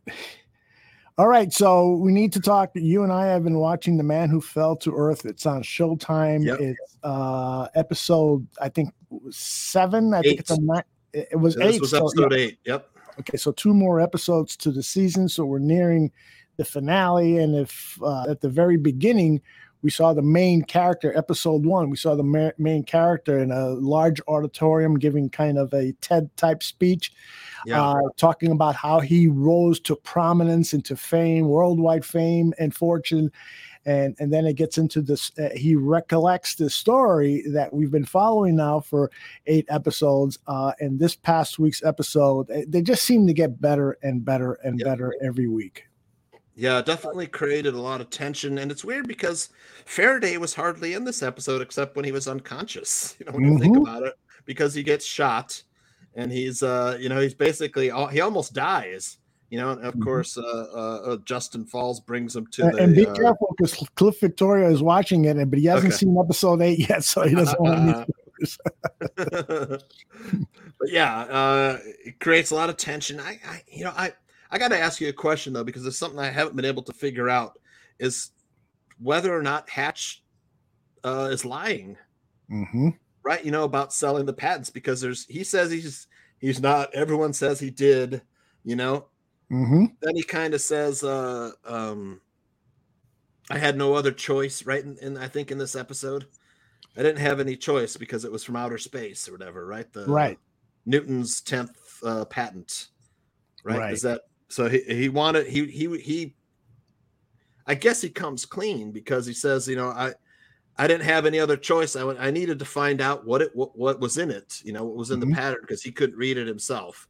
But I think one of the most frustrating things about the show is that I really want Hatch and Edie to make up. Yeah, me too. And I'm just like, it's so frustrating for me because of the brother, sister, sibling relationships, because I know how hard that would be if I couldn't make up with one of my siblings, just no matter what, the whole thing's coming to the climax for the last two episodes with Are the Antheans coming to Earth, and Clay Spencer, that's another question. Why did Mary Lou call him Jay? Was he at that farm as a kid? I don't think so. No. I didn't understand that, to be honest with you. And then she asked him, what was your name? He said, Yvonne. Mm-hmm. That was very, I'll have to go back and watch it again. Probably, it'll probably be revealed in the next 2 episodes what that was all about. But you and I, before we went live, we're talking about Jimmy Simpson, who plays Spencer Clay, the villain, the CIA agent who is now pursuing this, what's it called? The quantum fusion machine. And what do they call it too? Do you have they put it in the fridge. They hid it inside the fridge in this episode. What did he call it? Did you grab the, I don't know I forgot what they called the device. They gave it a nickname. But what we were talking about was that Jimmy Simpson is just fantastic as the villain, and he is definitely to me, one of the best villains I've seen in a TV series for some time. I mean, he's just one of those guys. I think just there's something about his face that I naturally dislike about him. He doesn't look like a trustworthy guy. Nope. You may remember him from people may remember him from Lost. I think it was probably the most famous or well-known thing that he's worked on. Westworld, I think, was the Westworld. Yeah, Westworld. Yeah. Black Mirror. Have you seen Black Mirror? Right. He kind of, his face is very punchable. It's kind of like in the Christian Slater family of faces. If I could, right? Is that that's a good way of putting it. Yeah. Yes, Ravi. Westworld is coming out soon. Did you see last season, Tooch? I did. I thought 3 was the worst of the seasons. I couldn't get through it, man. Yeah. And I like that guy. What's his name? Aaron Paul. Mm-hmm, I think is the guy who, and I like him too. It's just, I don't know. It was very hard to follow. I mean, I love the first 2 seasons. I thought it was like some of the best TV ever written. And then season 3 was just kind of like, I didn't care much about it. They're in the future and stuff. And while it was interesting and stuff, I really missed the kind of the Anthony Hopkins and Jeffrey Wright stuff, about the Bill Park and all that. And Westworld season 1 was probably one of the best seasons, I agree with you. Jordan didn't like it. It's not for everyone. Jordan didn't like True Detective either, so that's surprising. I liked all 3 True Detectives, but True Detective season 1 was, heads above the other 2, but the other 2 were still pretty freaking good. Yeah, indeed. And I guess they're having a season 4. That's right. I forgot who's in the cast, but I think it's a real strong female leads that have been cast. It won't be that Nick Palazzolo though writing the show, or that is correct. He is not involved in this season, so it'd be interesting. I'm sure he's going to have some hand in it, as executive producer and add some creative influence in it. But yeah, it's the show. What's it called? The show producer, the show runner is going to be different, and the episodes are not going to be written by Nick. Yeah, because he's a really good writer and stuff. I know, it's an acquired taste, kind of. I think maybe with Nick Palazzolo, but I'd like to see it come back. season 4. If it is as good as the other 2, I'll definitely watch it. The other 3, I mean. Well, you've given me a few movies to look for. Cop Shop being one of them. I'm really interested in checking that out. Yeah, I mean it's like an hour, less than an hour and a half. Just it really does. It only really takes place inside the cop shop too. That's it. It takes place in the police station. The whole movie almost. Oh, okay. So it's a little bit like The Outfit, that it's got one major location. Yep, basically. There's a couple. There's a little bit outside around Nevada with some of the policemen, but for the most part, it takes place in right inside the police station. But really good, man. Cool. I mean, well, before we get out of here, Tooch, help me with the Stanley Cup Finals. The first 2 games were won by the Colorado Avalanche, and they were kind of no contest. And then it goes to Tampa Bay, and the Lightning just turned the tables. They looked like the clearly more dominant team. I had picked them to win the series before they started, and I was shocked that they lost 2 games on the road. But they came back strong in Game 3. Game 4, I believe, is tomorrow night. What are your thoughts on this series? I didn't bet the Game 3, and I should have, but I kind of was like, my Game 3, and I mean, it would have been for me Lightning or nothing in that game because I didn't think there's no way Tampa Bay is going to lose 3 games in a row. Right. And then of course I think Colorado scored like the first 2 goals. I think it was 2-0 Colorado. And I'm like, oh boy, good thing I stayed away. And then like Tampa Bay scored like 6 in a row. Yeah. But it was I made a mistake. I could have made some money on that one. If I would have just stuck to my guns. But I played Cale Makar over 2.5 shots on goal. That was like free money. That was just free money. So man, that was it. I was happy to not bet on the game and just bet that one prop. Yeah. Because he was averaging 4 or 5 shots a game. Throughout the playoffs. I couldn't believe it was like, shots on goal 2.5 for this game. I don't know what they thought. Maybe Tampa Bay would play a little harder defense at home or something. But yeah, that was free money.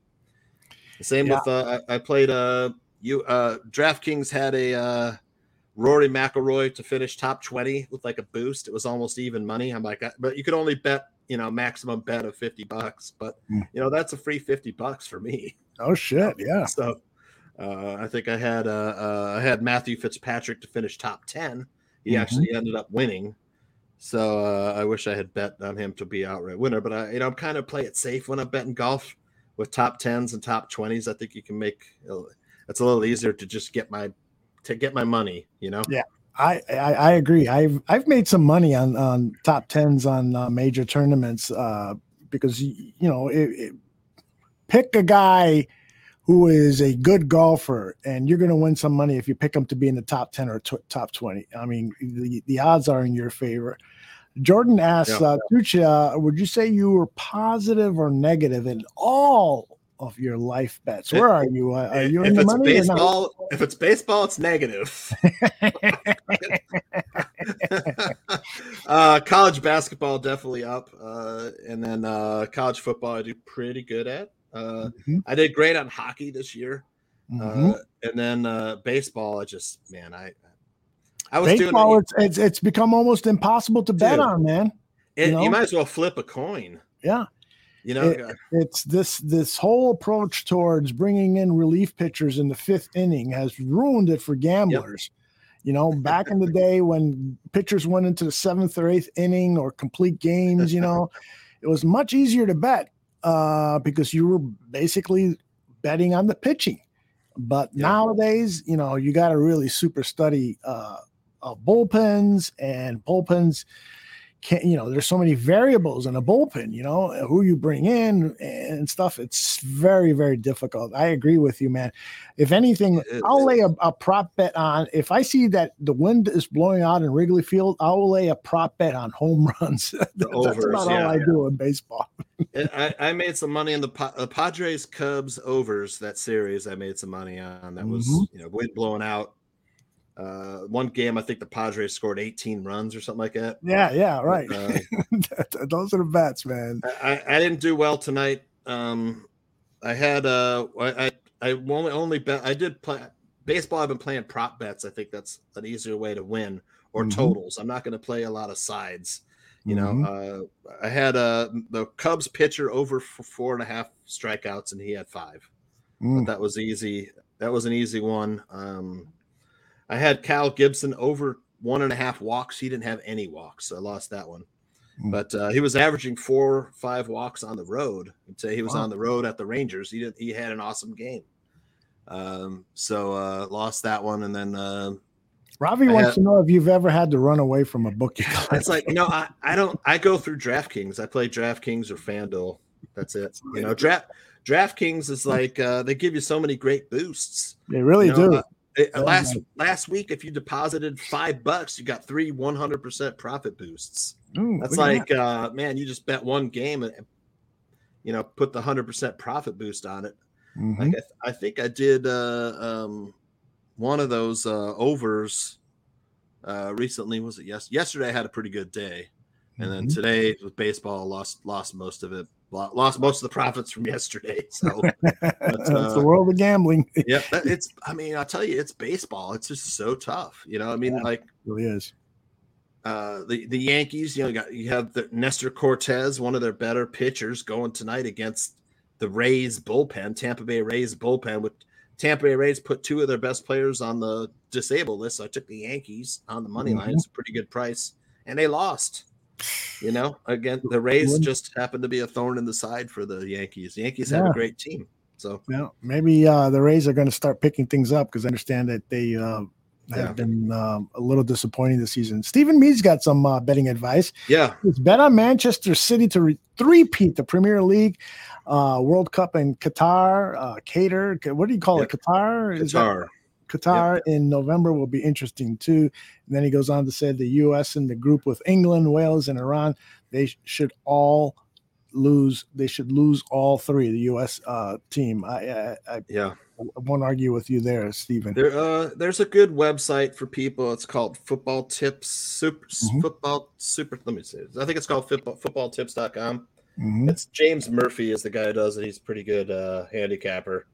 But he has a bet of the day that I don't know. I tailed him for past 10. He's won like 10 in a row. So I've made some small bets with him playing Norwegian soccer the past couple days. Cool. But let me give out the. Do you like to bet while you're looking that up? Think about this as well. Do you like to bet NFL? Is that your preferred, or is college basketball your preferred? If I'm going to make money, it's college basketball. Yeah, that seems to be an easier. Because you can handicap it a lot easier. And then I have to say NFL is the most fun, but I think next year I'm gonna do a lot more prop bets. I seem to have some success with the prop betting. The website's called freesupertips.com. And, Okay. He has props for everything. He'll give you he calls a correct score double tip, which is like picking the correct score of 2 games. Mhm. I don't play this because it's so hard to hit on it. But if you were to put like $1 or $5 or $10 on it, you could win $100 to $1,000 because it's super hard to pick the correct score for 2 games. Yeah, that's not easy. Fuck. Right. And like playing Keno. Anthony and I will talk about round robins if we do our show up at Barroom. But round robins is a good way to do some bets. If you have instead of doing a parlay, with 5 legs, you can do round robin every combination, which be picks by 2s, by 3s, by 4s, and then the whole 5 parlay. And then you can, if you lose one leg, you can still make money with the other combos, and you can put 10 cents or 50 cents and still make some money. Never heard of this. Yeah, round robins, it's called. Usually they all have it. And Anthony and I would give an explanation on it too if you wanted. That would be fun. Yeah, for sure. Because you can pick. Say you have a 4-leg parlay, and you can go round robin by 2. Which is two of the picks. So it's a one and one, and then it'll go through every combo of just a two-leg parlay, every combo of a 3-leg parlay, and then of course the 4-leg parlay itself. And then you can put every combination, type in $1, and it might be, I don't know, I think, what is that, 16 different combos for I think for a 4-leg parlay, something like that. So it'd be $16 or $12 or $11, whatever it is. And then, if you hit, you have some big odds. Like people do that for home runs, for a player to hit a home run, because those are usually really nice odds. They're always like anywhere from plus 250 to plus 800 for a guy to hit a home run, and I'll check like MLB.com. If you go to MLB.com, you can see like they'll list the pitcher for each teams in that game. And then every batter's record against that pitcher. That's the one tool that you can use to handicap baseball. But like I said, baseball, I mean, you can have a perfect cap on it. Like the other day I had the Orioles in one game. They left 9 men on base. Otherwise they would have creamed the other team. They just couldn't get any runs in. I think they had second and third and less than 2 outs a couple times. Couldn't get the win. They lost by 1. So, Stephen Me says he lost $3,000 betting on the Colts to beat the Jaguars in the last game of the season. That was a good bet, Stephen, but $3,000 putting it no, don't do that to yourself. Yeah, I'm a don't bet more than you can stand losing. Kind of guy. I'll the best way to win consistently is just bet on a single thing. I mean, parlays are great. You love them. You're like, oh my God, I'm $5. I'm going to win 500, but they hardly ever wins, and then that adds up, because someone's always going to, or one leg is probably almost always going to lose. I can't tell you how many times it was the last game of the night. All I have to do is hit this one, and then you're like, you didn't cash out. And then you can't sleep that night. Why didn't I cash out at 196? Like, damn it. Then I end up winning nothing. But, I can't wait for college basketball because then I'm back to making good money. Making good cash. Yep. All righty. John, let people know where they can follow you on Twitter. Yeah, I'm taking a break from giving out free picks because I mean it's like baseball. It's like I don't want to give out bad picks. So right now I'm taking a break and I figure when once NFL starts or college football starts, I'll be back at it. I know the NHL's over in a few games. I could see the NHL, this series going 7. I'm with you. Vinny Parisi said the other night or last week on Bard on Hockey that he'd love to see the series go 7 games and the 7th game go into overtime. Well, the first game went into overtime, and so I wouldn't be surprised if it bookends with a game 7 overtime game. That would be fantastic for Colorado's so tough at home. That's the thing. I don't think they lost a game during the playoffs at home. So, I mean, I kind of figured if it doesn't matter, Colorado may win these first 2 games. I think Tampa Bay will still be in the series, even if Colorado wins the first 2. But I just didn't pull the trigger. I love that Cale Makar over 2.5 shots on goal. That to me, that was free money. Like that one during the Super Bowl, Evan McPherson over 1.5 field goals. That was free money. Yeah, right. They make a mistake like that. So Akos. Yeah, but Stephen Mees right here. That if you go to freesupertips.com, you can get. He has a ton of Akas, so for accumulators. Yeah, and you can delete one or not. Most of them are like both teams to score, or overs and unders, and then the bet of the day, he'll break it down. He has a little article about why he thinks his team wins. Sometimes he picks like road teams, and I don't like, because it's soccer. Road teams to me, I don't like betting on road teams in soccer. I prefer if he gives me a home team game, I'm going to probably bet it. Just because home teams, if he writes it up good and this team's that and 2 players are out or some guy suspended or something up, I think it's a good bet. Very interesting. Well, thanks. Again, tell people about your Twitter account and where they can follow you. Yep, at John Santucci VIP. But I'm not giving out picks right now. I'm just kind of commenting on Bears stuff. As I say, retweeting Bears stuff. I'll retweet the Barroom Network. Retweet people who are, I forget, was it Alyssa Barbieri? Maybe I might have retweeted recently. She had a nice little thread about Bears stuff. or retweet just any kind of Bear news. I'll retweet right now. That's what I'm doing. But sounds good, amigo. Thank you very much. I do have to say though, Aldo, I went for Father's Day, and my son took me to what I told him. Des Moines' best burger. There was an article right up for Des Moines' best burger, and I had never heard of this. Like, what? It's called Lachelle's, Lacheles. Lachelle's Finer Foods, but it's really just a hole in the wall with a counter and some tables, very small. But they had an awesome. It is the best burger. They smash it down on the griddle on the flat top. And it gets like crispy around the edge, frayed. It's thin, and then they'll put like 2 of them on your burger, and then they dress it up with some their own sauce. It was a sesame seed bun, freaking house made like a pillow, so nice. Nice, and all the fixings, and it's like it's like the patty sticks out, and it's got all these crispy edges outside the bun. It was delicious. Yeah, sounds delicious. You're making me hungry, I'll tell you that. All right, we got a full day of programming tomorrow. It starts at 2 p.m. Bar Down Hockey. Oh, I just got a message from the Science Fliction guys. They need to take a day off tomorrow, so it'll be Bar Down at 2 p.m. and the Mac and Reed show at 7 p.m. I will tell them, guys, go as long as you want because Science Fliction will not be on. But check out the Mac and Reed show. Those guys know their football. And Ross is a great follow on Twitter, too. He really, really is.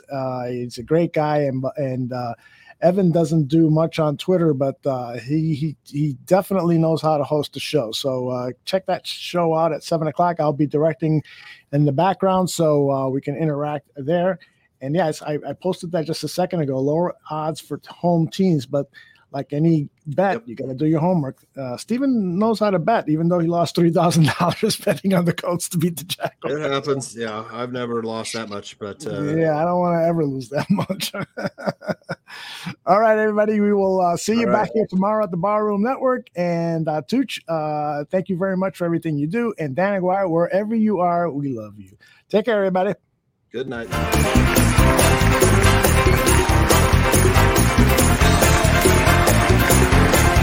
Thank you for listening to Dan and Aldo Bare Their Souls. Make sure you subscribe to the Barroom Network and you give us a rating on iTunes. Until next week, my name is Nomse. Bear down.